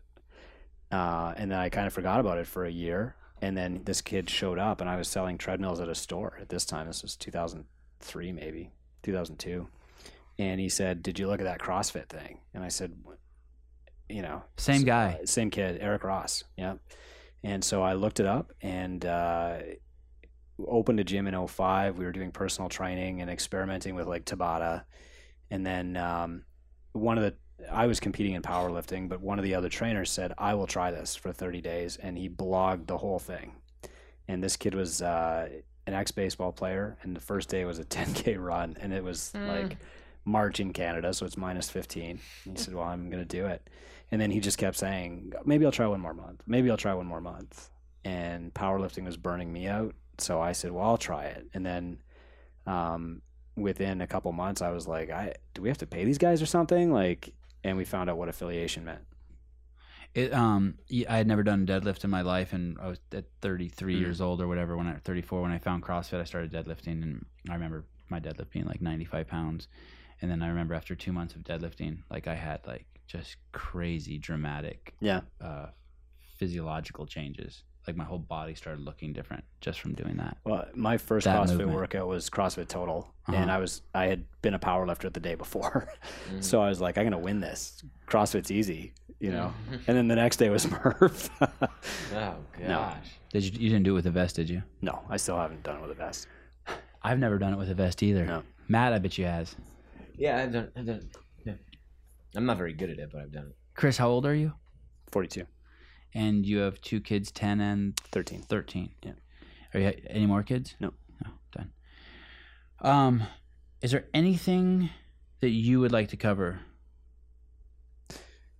Yeah, I think it's worth going into like what's possible here with a CrossFit affiliate and what to do when you get, like, you know, we could talk more about what wealth means, but also what you do with it matters. And the real reason that I want to see CrossFit affiliates get successful is I have this feeling that when you shine a spotlight on them, on a wealthy CrossFit affiliate, they are going to do the right things with their money. And a lot of them are trying to do the right things before they even have money. You know, they're cutting discounts to everybody because that guy can't afford it. And they're really kind of martyring themselves. You know, we talk to a lot of people, they're 3 years in, their first lease renewal is coming up, and it's like, I've never taken a paycheck. I hate to say that on this show that happens, but it happens a lot. And the problem is that they don't understand that they need to build themselves a financial engine before they can start pulling people with their truck, you know. There's an on-the-fly analogy. On the what analogy? On the fly analogy. What? I think it's beautiful. And they need to do what? And is that? And you talk about that in your book about building multiple revenue streams. Yeah. Is this what you're talking about? So is it's the more really like, big picture of that? Yeah, it's more like the meta of having a financial engine, right? So when I was broke, I would want to help kids in my community play hockey, and I would want to sponsor them, but there's no way I could do it. So when I made a little bit of money, I said, well, I could take 10% of what I make and funnel it to them, but that's not really going to have an impact. Or I can say, the first year I make $1 million, I'm going to dedicate this much, right? And about that time, I was on CrossFit for Hope, and I was hearing this same message all over the place. And I said, okay, well, that's what I'm going to do. I'm going to wait until I can afford to spend money without thinking about it that will make a dramatic difference in somebody's life, and just look for those causes. And I learned that from CrossFit for Hope in St. Jude. I apologize. I'm going to go back for a second. Sure, man. Because I'm lost. I own a gym. It's been a year. I've been open, and I haven't taken a paycheck yet. Yeah. What am I doing wrong? Well, two things. Number one, if you're not taking a paycheck, it's because you probably don't need to. Your spouse has a good job, right? So the first thing that you need to do is start paying yourself, whether you think you can afford it or not. The second thing is somewhere along the line, the math didn't happen that needed to happen to show you, like, here's how many people you need, here's what they actually need to be paying, and here's what you can afford to be spending on rent and stuff like that, you know? So, okay, so let me go back. Let me just get this really practical. So I'm a year in, and I haven't taken a paycheck, and you're saying I need to make a paycheck. And if I'm like, but Chris, I just told you I haven't taken a paycheck because everything is just zero. Everything is just balancing out. Yeah. So then you look at all my levers, and you're like, okay, one of your levers is how much you charge a month. Yeah. You're going to need to increase that. Yeah. Or, hey, look at your space. You're not utilizing your space adequately. You're going to need to, on Sundays when your gym is empty, you're going to need to rent it out to the stance club. Jiu-jitsu. Yeah, okay. whatever. Yeah. Okay. So that's what you're saying, right? Mm-hmm. Sorry if that's obvious to people out there, but I just want to be very clear. You're saying that you're not saying go in debt to pay yourself. You're saying, hey, you have to change something. Yeah. You didn't do the math correctly to begin with. This isn't sustainable. You've created something that's not sustainable. Yeah. And that's pointless. Yeah. You're hurting yourself. You're hurting yourself, right? Yeah. You're chewing up time. You're the only resource you really have. So basically, and how do you not get in that? So sorry, how do you not get in that position from the very beginning? Do I have to basically reverse engineer the whole plan before I open the doors? You should. I mean, it's a napkin calculation. In my case, people open gyms and don't do that. You're No. saying, holy shit. Yeah. In my case, I had to get paid the first Friday that I opened, and Okay. so I knew, as uncomfortable as I was selling people personal training packages, I had to do it or we weren't going to eat. And I had to get paid every week after that. And most of the time we did. Where a lot of the folks now who are saying, I can't take a paycheck, I'm 3 years in, I only need 30 more members before I can pay myself. Part of it is discipline. You need discipline to pay yourself first. And part of it is the math is wrong. And so when the math is wrong, and somebody comes into our mentorship practice, I'm basically making a $2,500 bet that I can produce $2,500 for you in 8 weeks, where you weren't going to do that on your own. And so the first places we'd look at is like, are your rates way out of whack? And if they are, then we're going to have to do something. That's maybe 20% of the time. Are you doing any personal training? So people who want to do CrossFit, but they don't want to exercise in a group. And for most people, that's a huge epiphany. So we change their intake. So that personal training means one-on-one. Yeah, one-on-one, Okay. one-on-two. Okay. So we'll change their intake process to reflect that. And then we'll say, do you have a coach with a particular interest in coaching kids or whatever? Is there an opportunity there? And then, I think, so we had maybe 160 to 180 affiliates join last year. So I made that bet that many times that we could create $2,500 in new revenue that you wouldn't have created on your own, and only 4 didn't make it. Wow. Congratulations. Thanks. Holy shit. Yeah. You really are a father figure. Well, but look who I'm dealing with. I'm working with CrossFit affiliates. Yeah. These people People who they love their know how to jobs. work. Yeah. They have the best job in the universe. They have a blank slate. They can change anything. And man, if I tell them to get up at 4 a.m., they'll pick me up. What was the third thing? You said rates, personal training, and something around kids? Like an additional revenue stream, like a CrossFit Kids program. Okay. And those are usually your first 3 go-to. Yeah. How deep typically. is that list? Oh, it's infinite. I mean, the Ignite program probably makes us about $100,000, $150,000 a year in gross revenue. There are some gyms out there doing cognitive programs, but if you've got somebody who's a master in self-defense, why couldn't you start an anti-bullying program? You've got this amazing platform in your gym. Why couldn't you run escape rooms on Friday night for people? Why we've had guitar lessons, we've had photography lessons. Why can't you do that? A complete lifestyle center. Exactly. And now when Do you do cooking classes?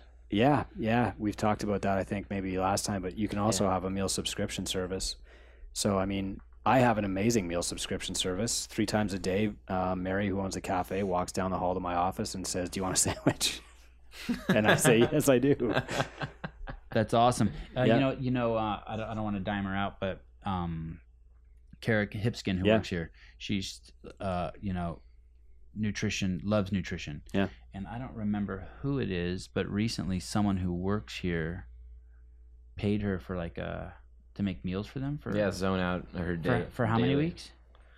I think it started January 1, so it's been going for over a month now. Yeah. I mean, if and you're good on both of them, finding Yeah. someone who knows their shit and paying them for their That's service, and then knowing what you need to take your game to the next level. Yeah.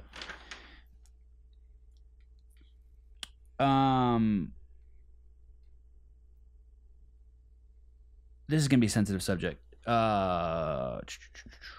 talk about authenticity, Mhm. and you talk about Angel Gonzalez, Yes. and you use her as an example Him. in your I think it's CrossFit Throwback, CrossFit Outback, CrossFit.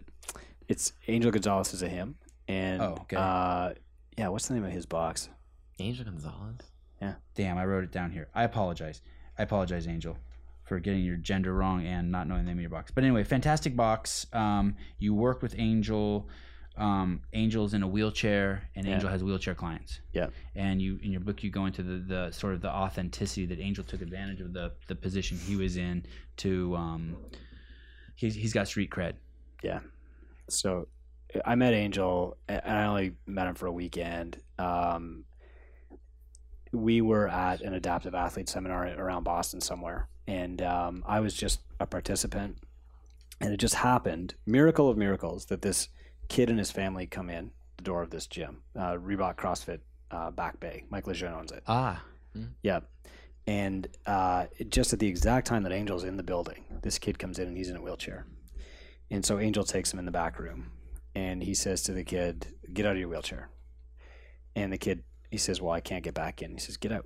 So the kid goes on the floor, and Angel says, "Get back in." So immediately the dad... And you can't say that to a kid who's in a wheelchair unless you're in a wheelchair, right? Exactly. I'm not going to say that. Yeah, right. So the dad moves to help him, and Angel says, "Stop." And the mom says, "Well, he can't do it." And he said, "You're the problem." Oh, I'm gonna start crying. I know. That's gnarly. And so the mom does. She bawls. She gets it right away. And Angel says to the kid, "Get back in the chair." And like 9 minutes later, the kid does. Now this is all out of sight for us, right? We can't see this, right? And 9 minutes, man, that's a struggle. That is a full out, Imagine trying to climb a fence for 9 minutes. Yeah. Exactly. Yeah. Okay. So he gets back in the chair. So then Angel is he crying? The kid? The kid's bawling. Little brother's bawling. Like, "Why won't you help my brother?" And Angel says, "Look, man, someday you're going to want to drive a big truck like me. You're going to want to go on a date. You're not going to want your mom there." Damn. Yeah. So that's authenticity. Now, here's my question. You're 50 pounds overweight and you're a CrossFit coach. Your job is to make people healthy. Your job is to talk to them about nutrition, about healthy lifestyle choices, about proper movement, about intensity, and none of those things come easy. Do I have authenticity because do I have street cred because I'm overweight and I'm talking to you and I know the struggle is real, or is it like, you fat piece of shit, why would I listen to you? You haven't figured it out yourself. What have you done in the last 90 days? What's because we see it. That's right. We see overweight CrossFit coaches. We do. Yeah. And I mean, if they're documenting their progress and blogging that every single day, and people come in here and they see Gary and then they see him 4 months later. Right. Tell me about my diet, Gary. Fix it for me. Right. So I think if people know that you were once 120 pounds heavier and now you've lost all that weight and you're not there yet, but you're still going, I think that's authenticity. Like we had Kevin Ogar in here. Yeah. He's huge. He's a big man. He's not, I wouldn't say he's obese. His shoulders are still like, and his chest is still bigger than his gut. You know what I mean? Like his proportions. But man, like, if he, and he's doing it for a reason. He's training for his sport, his specialty.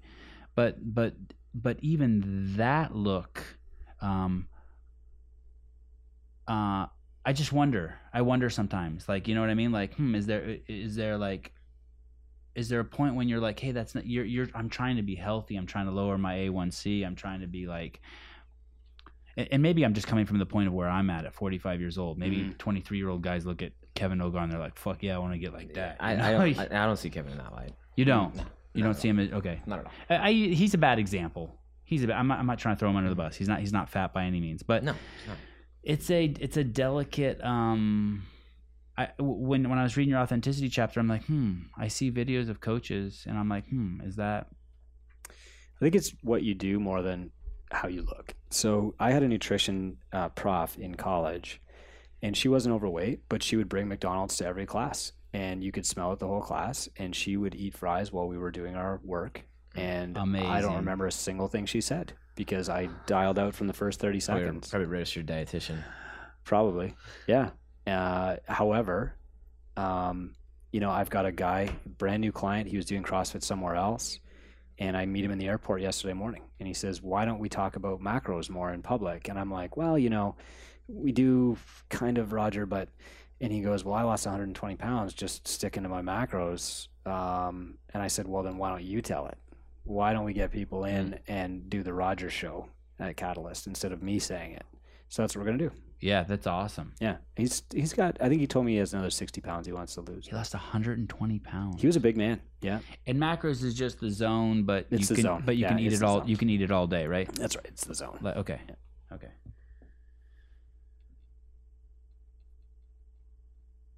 So I think authenticity is what you do, not how you appear. Okay, I like that. Actions. You okay with that, Matt? Oh yeah, I like it. Don't act like I was throwing Kevin under the bus. I was No, not at all. All right. No, you weren't. All right. Thank you. So I'll give you guys a great example because I published a thing about this yesterday. Okay. Okay. So Gary Vaynerchuk, Where did you publish this? twobrainbusiness.com. Gary Vaynerchuk. Gary, Is there a hyphen in two brain? No. Just twobrainbusiness.com. Yeah, that's right. Okay. In our legal trademark, there's a hyphen, I but was not. gonna say that sounds like there should be a hyphen. And if you ever do Yeah. 3 brain, don't worry about royalties or anything, but we want it hyphenated. Three brain. You know what I have registered is 2Brian business because I type 2Brian all the time. Oh yeah. And there are 2 Brians who are mentors at 2Brain Business, so it's Does it forward to twobrainbusiness.com? Two Brian. not yet, but it will. Oh, there you go. Give me 20 Easy, minutes. Easy. So easy. Easy Yeah. fix. Okay. Yeah. Published yesterday. Published yesterday was Gary Vaynerchuk. So authenticity means that you're presenting your best self and trying to live up to that standard more than it is, well, I'm a douchebag, so I can behave like a douchebag, and if people don't like it, screw them. So if you look at Are there people like that? there's a huge myth out there right now that like if you're a CrossFit coach, you should be authentic online, meaning you should be dressing like a bum, pulling your hat down over your eyes, F word, like a comma. Oops. No, but okay, but here's my point. You guys and me right now are talking to other entrepreneurs, and that's an audience.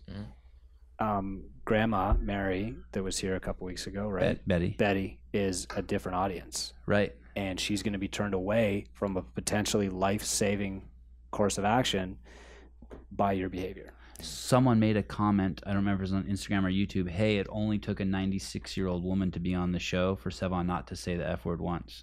Mm-hmm. And they picked up on that. That's right. So if you look at, Gary Vaynerchuk is like the icon right now, but if you look at like when he's doing his wine TV show, there's not a single F-bomb in there. He doesn't look like he just did a line of Coke before the show. He's got a collar on. His hair is combed. You see him performing in front of entrepreneurs 2 weeks later, and it's Gary V. It's Vegas Gary. Oh, I've seen him on Instagram. Yeah, it's F Yes, this. Nobody yes. cares about your shit. You have to know your audience. Which is the authentic Gary V? I don't know. And it doesn't matter. What matters is to that audience, that's who he is. That's an excellent example.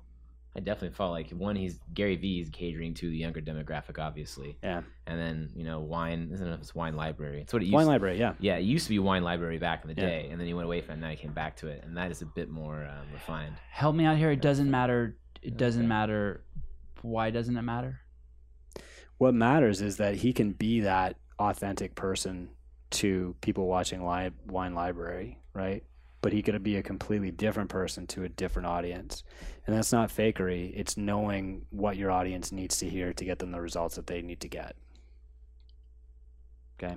So if your authentic self has bad grammar, has bad breath. I don't have bad breath. I know. Well, you brought it up. He can't smell it anyway. I can't smell it anyways. I don't think I have bad breath. If you're a dick, then fix yourself and then be authentic. Right. Is that, you mentioned there being a sort of a persona, a stereotype of a CrossFit coach. Is that true? I wouldn't say that it's a stereotype. I would say that there are some bad habits that are getting encouraged by people outside of our industry. So, for example, a woman calls me the other day. Nobody ever hits like or shares our posts on Facebook. Now, the relevance of that is pretty low. Like, sorry, Matt, but if you run a CrossFit gym, there are other places to focus first. No offense taken. do people actually, are you likable? That's why you don't get likes on Facebook. So, her husband, his Instagram posts are terrible. They're racists. They are extremely politically charged. Yeah. And I'm thinking I'm a pretty conservative person fiscally. I'm offended by this. There's no way I'm going to support your gym. I don't want to hear about that crap at your gym. So I think the key is be authentic, but be authentically good. And know who your audience is. Know who your audience is. I think that is a very, very valuable It's huge. point here, because people can get caught up in the game of what is authenticity, to me. And I want to say a lot of people spend their entire lives trying to figure out what that means. Yeah. But doing it within a business setting, you've chosen your business is important to you, and this is your livelihood, and your authenticity, or their business relies on your authenticity. So why would you limit yourself by being abrasive to certain groups and limit yourself for people who could potentially give you income? That's how I interpret this. Yeah, it's interesting also too, if you are running a business and you are being racist and you are being if you're doing things. Well, it's just you're limiting yourself. Oh, you're crazy limiting yourself, right? It's the most basic element. You're not giving yourself an opportunity to make a livelihood for yourself. Yeah. And it's over things you could simply change. So if you're a racist gym owner, let's run with this for a second. Say there's one. Yeah. Don't be surprised. All your clientele are going to be racist, because if they tolerate that shit, because really that's the only people who tolerate racism are other racists. And even probably other racists don't want to be in that group because they're not comfortable with being racist. Yeah. I'm getting. They don't want to be on Instagram. That's for sure. So that's a really it's like there's got to be an analogy for it too. It's like having a gym with no parking. It's gonna really, really significantly affect your clientele. That being said, I had Brooke Entz on the show, and her Instagram feed has a shit ton of pictures of her showing her physique, in all sorts of crazy clothes, like bathing suits and just revealing clothes. I mean, the clothes she wears in her movies, all that stuff. And she has a crazy body. And the clothes look great on her, and she looks great. And one of the things I asked her is, I said, hey, do you ever get dick pics? And someone commented that was rude that I asked that, when to me it's like me asking you, do people get fit in your gym? Seems like a very easy leap. That was an interesting parallel. You know what I mean? Yeah. It's like I get what you're saying. And so I can't let that person's. I mean, so someone commented, "Hey, that was inappropriate that someone said that. I'm never listening to the podcast again." And I have to be like, "Okay, bye," because you know what I mean. I have to. I'm not sure if I know my audience or not, but I can't not ask that, right? Because I'm curious. Yeah. I was too. And it doesn't seem it's not a leap. No. You know what I mean? Running a gym and having no parking is a fucking leap. Running a gym and being a racist is like a leap. These are so you have to have a modicum of intelligence. Yeah, definitely. And care. And it is one of the things you said that which was in your book. You say it in several different ways. You talk about basically there's one piece of continuity with all the CrossFit coaches, and I'm going to paraphrase here, but all the CrossFit gym owners, they love their job, they're glad to be there, and they're not looking to do it to work themselves out of a job. Whereas I'm sure the guy who does, I'm sure there's a lot of jobs out there, like the guy who holds the sign on the side of the road when you drive by, he's doing it because he's hoping to get somewhere else. Yeah. Right? Yeah. He's doing it as a means to an end. No one's opening a gym with a means to fucking probably just to immediately get out of there and abandon their clients. No. There's none of those. Yeah. One of the biggest questions we ask people at intake is, if you won the lottery tomorrow, what would you do the day after? And over 95% of CrossFit gym owners say, I would go to my gym and coach. They're not doing this for money. But if they don't have money, they can't keep doing it. Right. And that's the paradox that many of us are caught in. In the back of your book, you do a massive survey. I want to say industry leading, largest survey of small gyms. At the time, it might have been, yeah. and you published the results in the appendix here. Was that hard to do? Were you like, why would you give away your results? Why not keep that to yourself so people have to come to you for it? Oh God. So it's, most people call me Sevon, but you do as you want. Can I call you? Can I call you Savant? Oh, Yes. God. So this is always my constant battle is we'll have a good idea, and do I share it because somebody else is going to copy it, or take it another way and attack us, and that happens. And then I literally say, like, this must happen to Greg Glassman every day. Like, somebody's going to copy his thing and then say it's better. Their version's better. And so when I was thinking about publishing that survey, I said, honestly, I think it's my duty to publish this, and but then to change the way that I do it. So now we have a live survey that thousands of gym owners have taken right on our site. It's much more in depth. The answers are numerical, but there's also like hey, if you don't know the answer to this question, press this button. What does that mean? The answers are numerical, like Well, multiple choice, or like what's the average length of engagement of a client in your gym? How long does the average person stick around? Right. A lot of the times they won't know, so they just say I don't know. But then there are a lot of subjective things too, like could you leave for Disneyland at noon today and be gone a week without contact with your gym? And that's one of them. Is if you won the lottery tomorrow, what would you do? They'd all go coach. We had Romanov in here. One of the things that he discussed is that people cannot describe what they're doing. You can take a world-class swimmer and say, hey, describe your stroke to me, and they'll describe it, and it's nothing what they do. Yeah. Do you feel like that did you see that do you see that in your surveys, that you ask people questions and they give a response and you're like, but that's not what's happening? Like, sometimes. like, hey, how many clients do you see a day? This might be a bad example, and they say 15. And really you look and they only see 5. It's more like they aren't really sure which metrics to attach to success. So we'll say, I'll tell people all the time, I don't care how many members you have. It's almost it's only half the equation. And when I get them on the phone and I say, tell me the story of CrossFit Jalalabad, they'll say, well, we got 100 members, and so part of our job is to educate people on like what actually counts. How long do people stick around? That's a really important thing to know. Tell me about CrossFit Catalyst. CrossFit Catalyst was started because there weren't any fitness options that were actually getting people truly fit in our city, and that's the effect that I wanted to change. So, did you know anything about fitness yourself? Well, I had a degree, and I'd been coaching since '96, and what I saw was like an evolution in knowledge that was incremental until I found out about CrossFit, and then it became exponential. And so we immediately changed our methods to have the greatest effect on our clients. It's an interesting definition you give, or story you give about CrossFit Catalyst. It wasn't one that I expected. Like it would be like you noticed a vacancy, a void, and you filled it. But you weren't going to fill the void if it was if there was like a trash problem around town. You weren't going to start a trash dump, were you? Are you that entrepreneurial? No, I can only have so many chips on my shoulder at one time.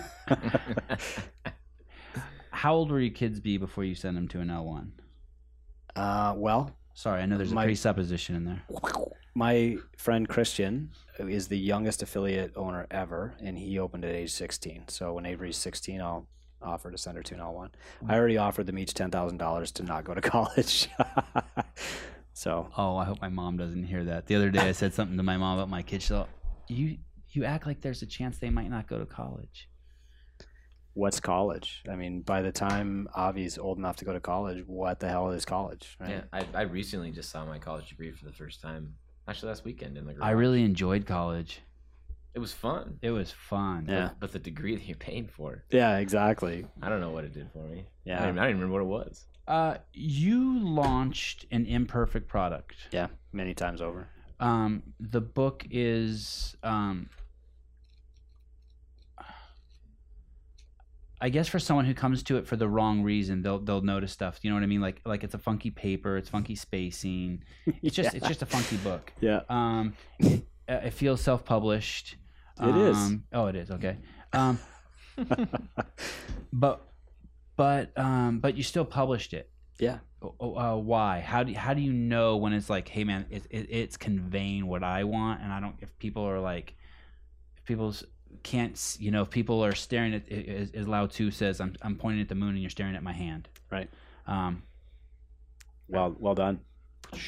And how did you? When did you become comfortable with that?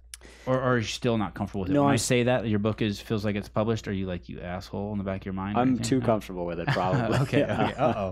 So that book, I asked Marty Say to edit it. Uh-huh. Good guy. A great guy. He says, give me 3 weeks to take a look. And I said, nah, publish. So did you have your wife read it? Yeah, she's read them. It's very articulate. It's very easy to understand. It's not abstract. It's I mean, thanks, man. Yeah, it's like practical as fuck. I definitely hear your voice in it. Oh, see, that's authenticity. And so my best advice is take regular imperfect action, and those books are imperfect action. Entrepreneurs get caught in this trap of, I'm going to listen to Tim Ferriss, I'm going to listen to Gary Vaynerchuk, I'm going to listen to 30 podcasts a week. Where's all the money? You know, and I'm still making dozens of dollars. But if they took action on any one of those things, they would be more successful. And so I want, you know, the original book was a gong show. You know, there's a section 2, there's no section 1, there's no page numbers in the original. Do you have a copy of the original at home? Yeah. So the workshop is our Center for Entrepreneurship, and Eden manages the workshop, and she gives out copies all the time. And people are like, "What is this thing?" Is Eden your wife? No. Robin's my wife. Eden manages the Two Brain Workshop. Okay, I apologize. Next to the gym. Sorry, Robin. You should be apologizing to Eden. Oh, sorry, Eden. Anyway. So regular imperfect action. And then when I got Help First and Two Brain Business, I mean, I wrote 2 books in like 70 days. I felt so compelled to get them out that I didn't want to wait 2 years for Random House to edit it, you know? And there's a chance after those 2 years they'd say no. Always a great chance, yeah. My dear friend and colleague and peer, Dave Castro, has written a book, and he can't find a publisher for it. Fuck it. And like, I'm dying to see the book. And it is a book that walks you through the programming of last year's games. Oh, man. It's basically a diary. Get it out. It was inspired by Lil Wayne. Lil Wayne wrote a diary when he was in jail. And so Dave has written basically a diary. It's 120,000 words. Wow. Yeah. Every single day he wrote about the programming, about the hiccups, about the equipment, about, you know, the just the controversy. Wow. It's basically his whole story of the 2017 games. That's rad. Yeah. Oh, and I'm just like, oh, dude, let's just do that. Let's get the photo department here to put some photos Just do to it it. and launch that fucking thing. Yeah, I'm dying to see it. I haven't seen it yet. You have an amazing media company here. I don't. But my son went to this author's Canada-wide tour last year. And this was the first time that I was actually okay with just being self-published and not being a real author, right? So Ori goes to meet these authors. There's 30 in the room, and they've all won national awards. Okay. How old's your son? He was 9 then. Okay. And he says, you know, my dad wrote a book, and the authors are like, oh yeah, awesome kid, you know, like condescending, right? But I look at these guys, and they're all they have day jobs. You know, they're not making a fraction of what I make. So they've got these literary awards, and I ask myself, like, what do I actually care about? And your books are helping people. Thanks, man. Thanks. And, you know, so what do I really care about here? And it's helping people, honestly, and it's having the freedom to do what I want. These guys don't have either of those things. What they have is an award that would be meaningless. I was going to say It wouldn't something change my totally life. wrong. I was going to say, but the only problem with your book is it can't help you get laid. But That's not the only problem. I don't think There are that's many true. problems. I think this book actually could lead to getting laid, actually. Let's find a single guy and put that in his pocket and and see what happens. see what happens. Yeah, I don't know. If the bar was set really low, a woman could find him, or if a woman had it in her pocket, a man could find him just attractive because he reads or she reads. One of And the on the more best. profound level, you could actually run an affiliate off of what you learn here, make a sustainable income, help the world. Doing what you love. Yeah, and find a mate Well, there you who's go. attracted to that type of would be behavior. attractive. Yeah. But it all depends on what your goals are. Right. If you don't want those things, don't read the book. exactly. You could be Yeah. you could be a priest and read this book and run a great gym. I'm not suggesting this book will. You have to bone to read your book. I don't want to pigeonhole you. I think a priest could run a great gym. Yeah, I think so too. Did you see we had a priest at the games this year? No. Yeah, there was a father. Wish I could remember his name. He's a CrossFitter, really fit, handsome guy. Kind of looks like a mix of AJ from Reebok and kind of like James Hobart mixed. Did you see him? You Yeah, what I'm I know. talking about? I think Michael, I think his name was, but I don't see that hybrid of those two. Oh, come on, leave me alone. All right. He's wearing the black suit with the white collar. Yeah. And he was just cruising around in the back. And you know, That's awesome. I feel like a lot of the games athletes are like, like Bible thumpers, like Jesus guys. Many are Religious. faithful. Yeah. Yeah, that's what I meant, faithful. And it was cool having him back there. Yeah. He was very nice. He was Cordial. awesome. Mm-hmm. Yeah. I mean, honestly, if you cannot have strong spiritual health without strong physical health, I firmly believe that. And that's where yoga comes from, is being fit enough to meditate. So if I'm a priest or preacher or whatever, probably the greatest thing I can do to help my congregation is 10 squats. It's a really good point. You can't do this podcast unless you're really, really strong. Really? Or you can run really fast. Yeah. Uh-oh. I woke up yesterday at 6 a.m. I went to the airport with Matt. I flew to Los Angeles, had a bunch of meetings, walked around, came back, dropped Matt off at his car at 9:30. Wow. 9:30? Yeah, 9-ish, 15. Yeah. And I went home and rode the assault bike for 20 minutes. It's more than I did. And I made sure I rubbed it in Matt's face. And then I put one of my kids to bed, and then I started digging through the book some more. Nice. I worked out this morning. Last time I was here, we had a workout before, and I wanted my mind to be sharp, so I did a workout at the hotel this morning, just knowing. I had the same thought too. I didn't work it out at all yesterday, and I was like, man, if I don't work out before tomorrow, I'm going to be a little off. I feel a little off. Are you a little off? I feel a little off, yeah. I wanted to make sure because I was just sitting around in an airplane and eating all day yesterday and all that shit. I just wanted to ride the bike for 20 minutes so my clothes would fit me nicely. Smart. I think It worked. I think this may be the first show where I haven't worn a vest. Is that accurate? Most likely. There was a vest in the previous episode with me, definitely. Yeah. I'm a little disappointed you didn't say anything. I was just thinking it. Right before you said it, I was like, oh, he's not wearing a vest. He's not wearing his Wilson. Are you happy? Yeah.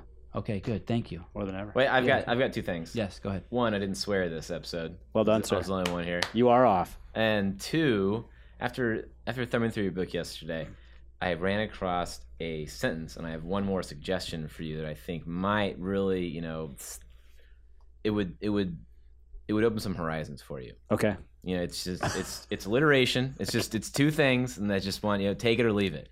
I I'm think taking it. I think you might benefit from being a little more dogmatic and dramatic. Okay. I think those two things. Like I said, you don't want to limit yourself. Why dogmatic? Because you despise it. Oh, damn it. I thought we were going to get into something there. We could. I hate dogma. I hit him on the plane. I was like, "Hey, can you define dogma for me?" And he's like, "Yeah." We talked about dogma for 5 or 10 minutes on the plane. We were sitting across from each other in aisles. Well, I mean, I'm familiar with the word, and the movie is honestly the first thing that pops into my head with Chris Rock. What's the movie? Dogma. Oh, I don't know. It was like from the Jay and Silent Bob okay. Clerks area. You know who Oprah is, right? They Yeah. got her in Canada. Sure, Okay, so yeah. we got Oprah here, and she's this incredible TV personality and this, you could say a psychiatrist in her own right? Yeah. And there was talk about her running for president, and one of the things that one of the pundits was saying is hey, that'll be really interesting because how is she going to fall on one side of a debate or the other? Because usually she's just really good at facilitating this conversation and a certain openness. And what's going to happen when she starts having opinions and cornering herself? And dogma and drama go together. You have to be, for there to be drama, there has to be some friction, and for there to be friction, you have to have some dogma. And I guess, in the 2 times now that I've spent talking to you for more than an hour straight, you're super easy to talk to. You are taking in people's information. You're not you're not judging them. It sounds like you basically just want to take what they have, see what they have to work with, and start molding and pulling the levers that will get them to the goal that they want. You're not there to be like, the same way with you do with your nutrition. Someone shows up, you're not there saying on the first day, don't drink Coke and stop eating cookies and eat broccoli. You're like, hey, let's just go over what nutrition is. This is fat, carbohydrate, and also protein. finding the positives, right? I mean, they're That's showing huge. up to your doorstep. Why not highlight that and move on? I think you said that in your book. Yeah, bright spots. Yep. Yeah, power moments. Yeah, cool. But that's what makes you happy is service, and I think Who, me? everybody. Oh, Yeah, it's part of the path to happiness. You can't be happy unless you feel that you are serving others some way. And I think that's something that I've learned from all of you guys. Number one is like how to go first. If somebody visits HQ for the first time, they're going to get hugged a lot. And the first time I was here was maybe 2013 or something, and I was like, oh my God, I hope I had deodorant on, because I wore deodorant today. I never wear deodorant. Really? I wore it today. No. Never, I've worn it rarely. every day since. Oh, okay. But Changing lives. Hey, do you here. have to import that from the States? yeah, we don't sweat in Canada because it's too cold. But the other thing that people could really benefit, I think, from learning here is just what the sense of service is around HQ. And I think if you haven't been here, it's really easy to say that HQ is this corporate machine. And so I really wish that I could bring affiliates along with me. And that's why I talk about visiting HQ whenever I can. And that's why you want me on the podcast. Yeah, that's part of it. You're not going to ask me about how I raised my kids or like the first time I did No, I blow. You've seen behind the curtain, and you see that and you've shared this with me. You're like, hey man, the affiliates have to know The what faces. you guys are doing back here. And plus, it's crazy because all we do, every single piece of content, is made with two goals in mind: to drive people into affiliates, and to let them know that if they want more information, they can also go to an L1. Those are like the only. That's like. And if it doesn't fit into one of those cubbies, we don't make it.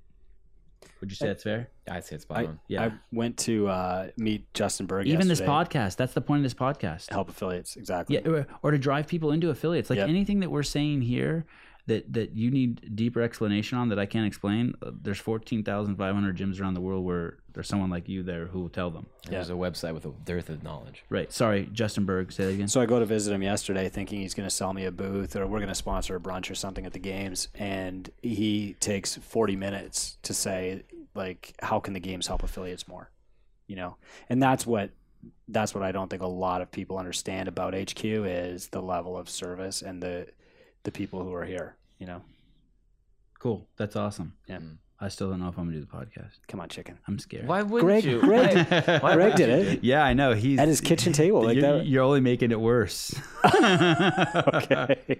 It only goes downhill If you from don't Greg. do it, I'm going to tell you I have bad breath. Oh my goodness.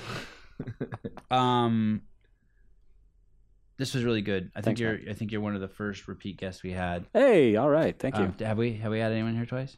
Patrick Lawler. Oh, that doesn't count. Okay. Patrick was here for 3 days and we milked the shit out of him. We had him in here like 3 Yeah, days. I want to say outside of Patrick, you're the first recurring guest. Wow. Thanks, Yeah. guys. Yeah. Wonderful. Last night I went to go listen to some of the last podcast when you were on. Okay. And I was embarrassed the shit out of myself. My introduction was so poor and slow. Why? It was just horrible. But I noticed that podcast had 9,000 views, Mm-hmm. and like the Brookends podcast in the first 24 hours had 22,000 views. Yeah. But I have never received more. You need to have him back on Oh, thanks. than you. Oh, cool. And Fraser was here, and that podcast probably has like 90,000 views on YouTube, and probably another 100,000 on Apple. And people are very complimentary of all of these people who've been on, but yours is always the most. Have that guy back on. Have that cool. guy back on. And I think it's because people want to hear the practical. They want practical information. Okay. You know what I mean? There's like a. So should we start over and do There's practical like- information this time? Or? We did some. We did some. I'm just kidding. That's okay, great. good. I'm starting to sweat. That's authenticity. We did some. Come on. We did No, that's some. great. All right, That's Eric, great. Land Thanks. the plane. twobrainbusiness.com. Yeah. Are you still taking on clients? Yeah, I'll help anybody. Anybody Okay. that wants a free call can have a free call. About 30% of the time, we'll invite them to mentorship. Okay. And do you reach a point where you get full? Yep. Okay. Yeah, often. Anything else, Matt? No, I've said all I've wanted to say. We'll finish the show with just reviewing the 5 things that we suggest that will improve you. More pictures in your books. We need 20. Give me the top 20. Don't get Me Too'd. We think you can quadruple your spacing and get 4 books out of it. Make people feel like they really accomplished something. Tolstoy. We next think segment that you're not volumes. we think that you're not accepting your true potential by calling it 2 brain instead of 3 brain. Like you need to take some of your own advice and really embrace. Yeah, I wrote that one down. Don't be Mark. be afraid of your third brain. Yeah. And maybe a nice Jewish last name like Cooperstein or Coopersburg. Or maybe at the something. very least just a pen name. Yeah. Something A pen else. name. Yeah. Stick with the alliteration. That's good. Yeah. All right. Thanks, guys. Thanks, Chris. Land it. All right.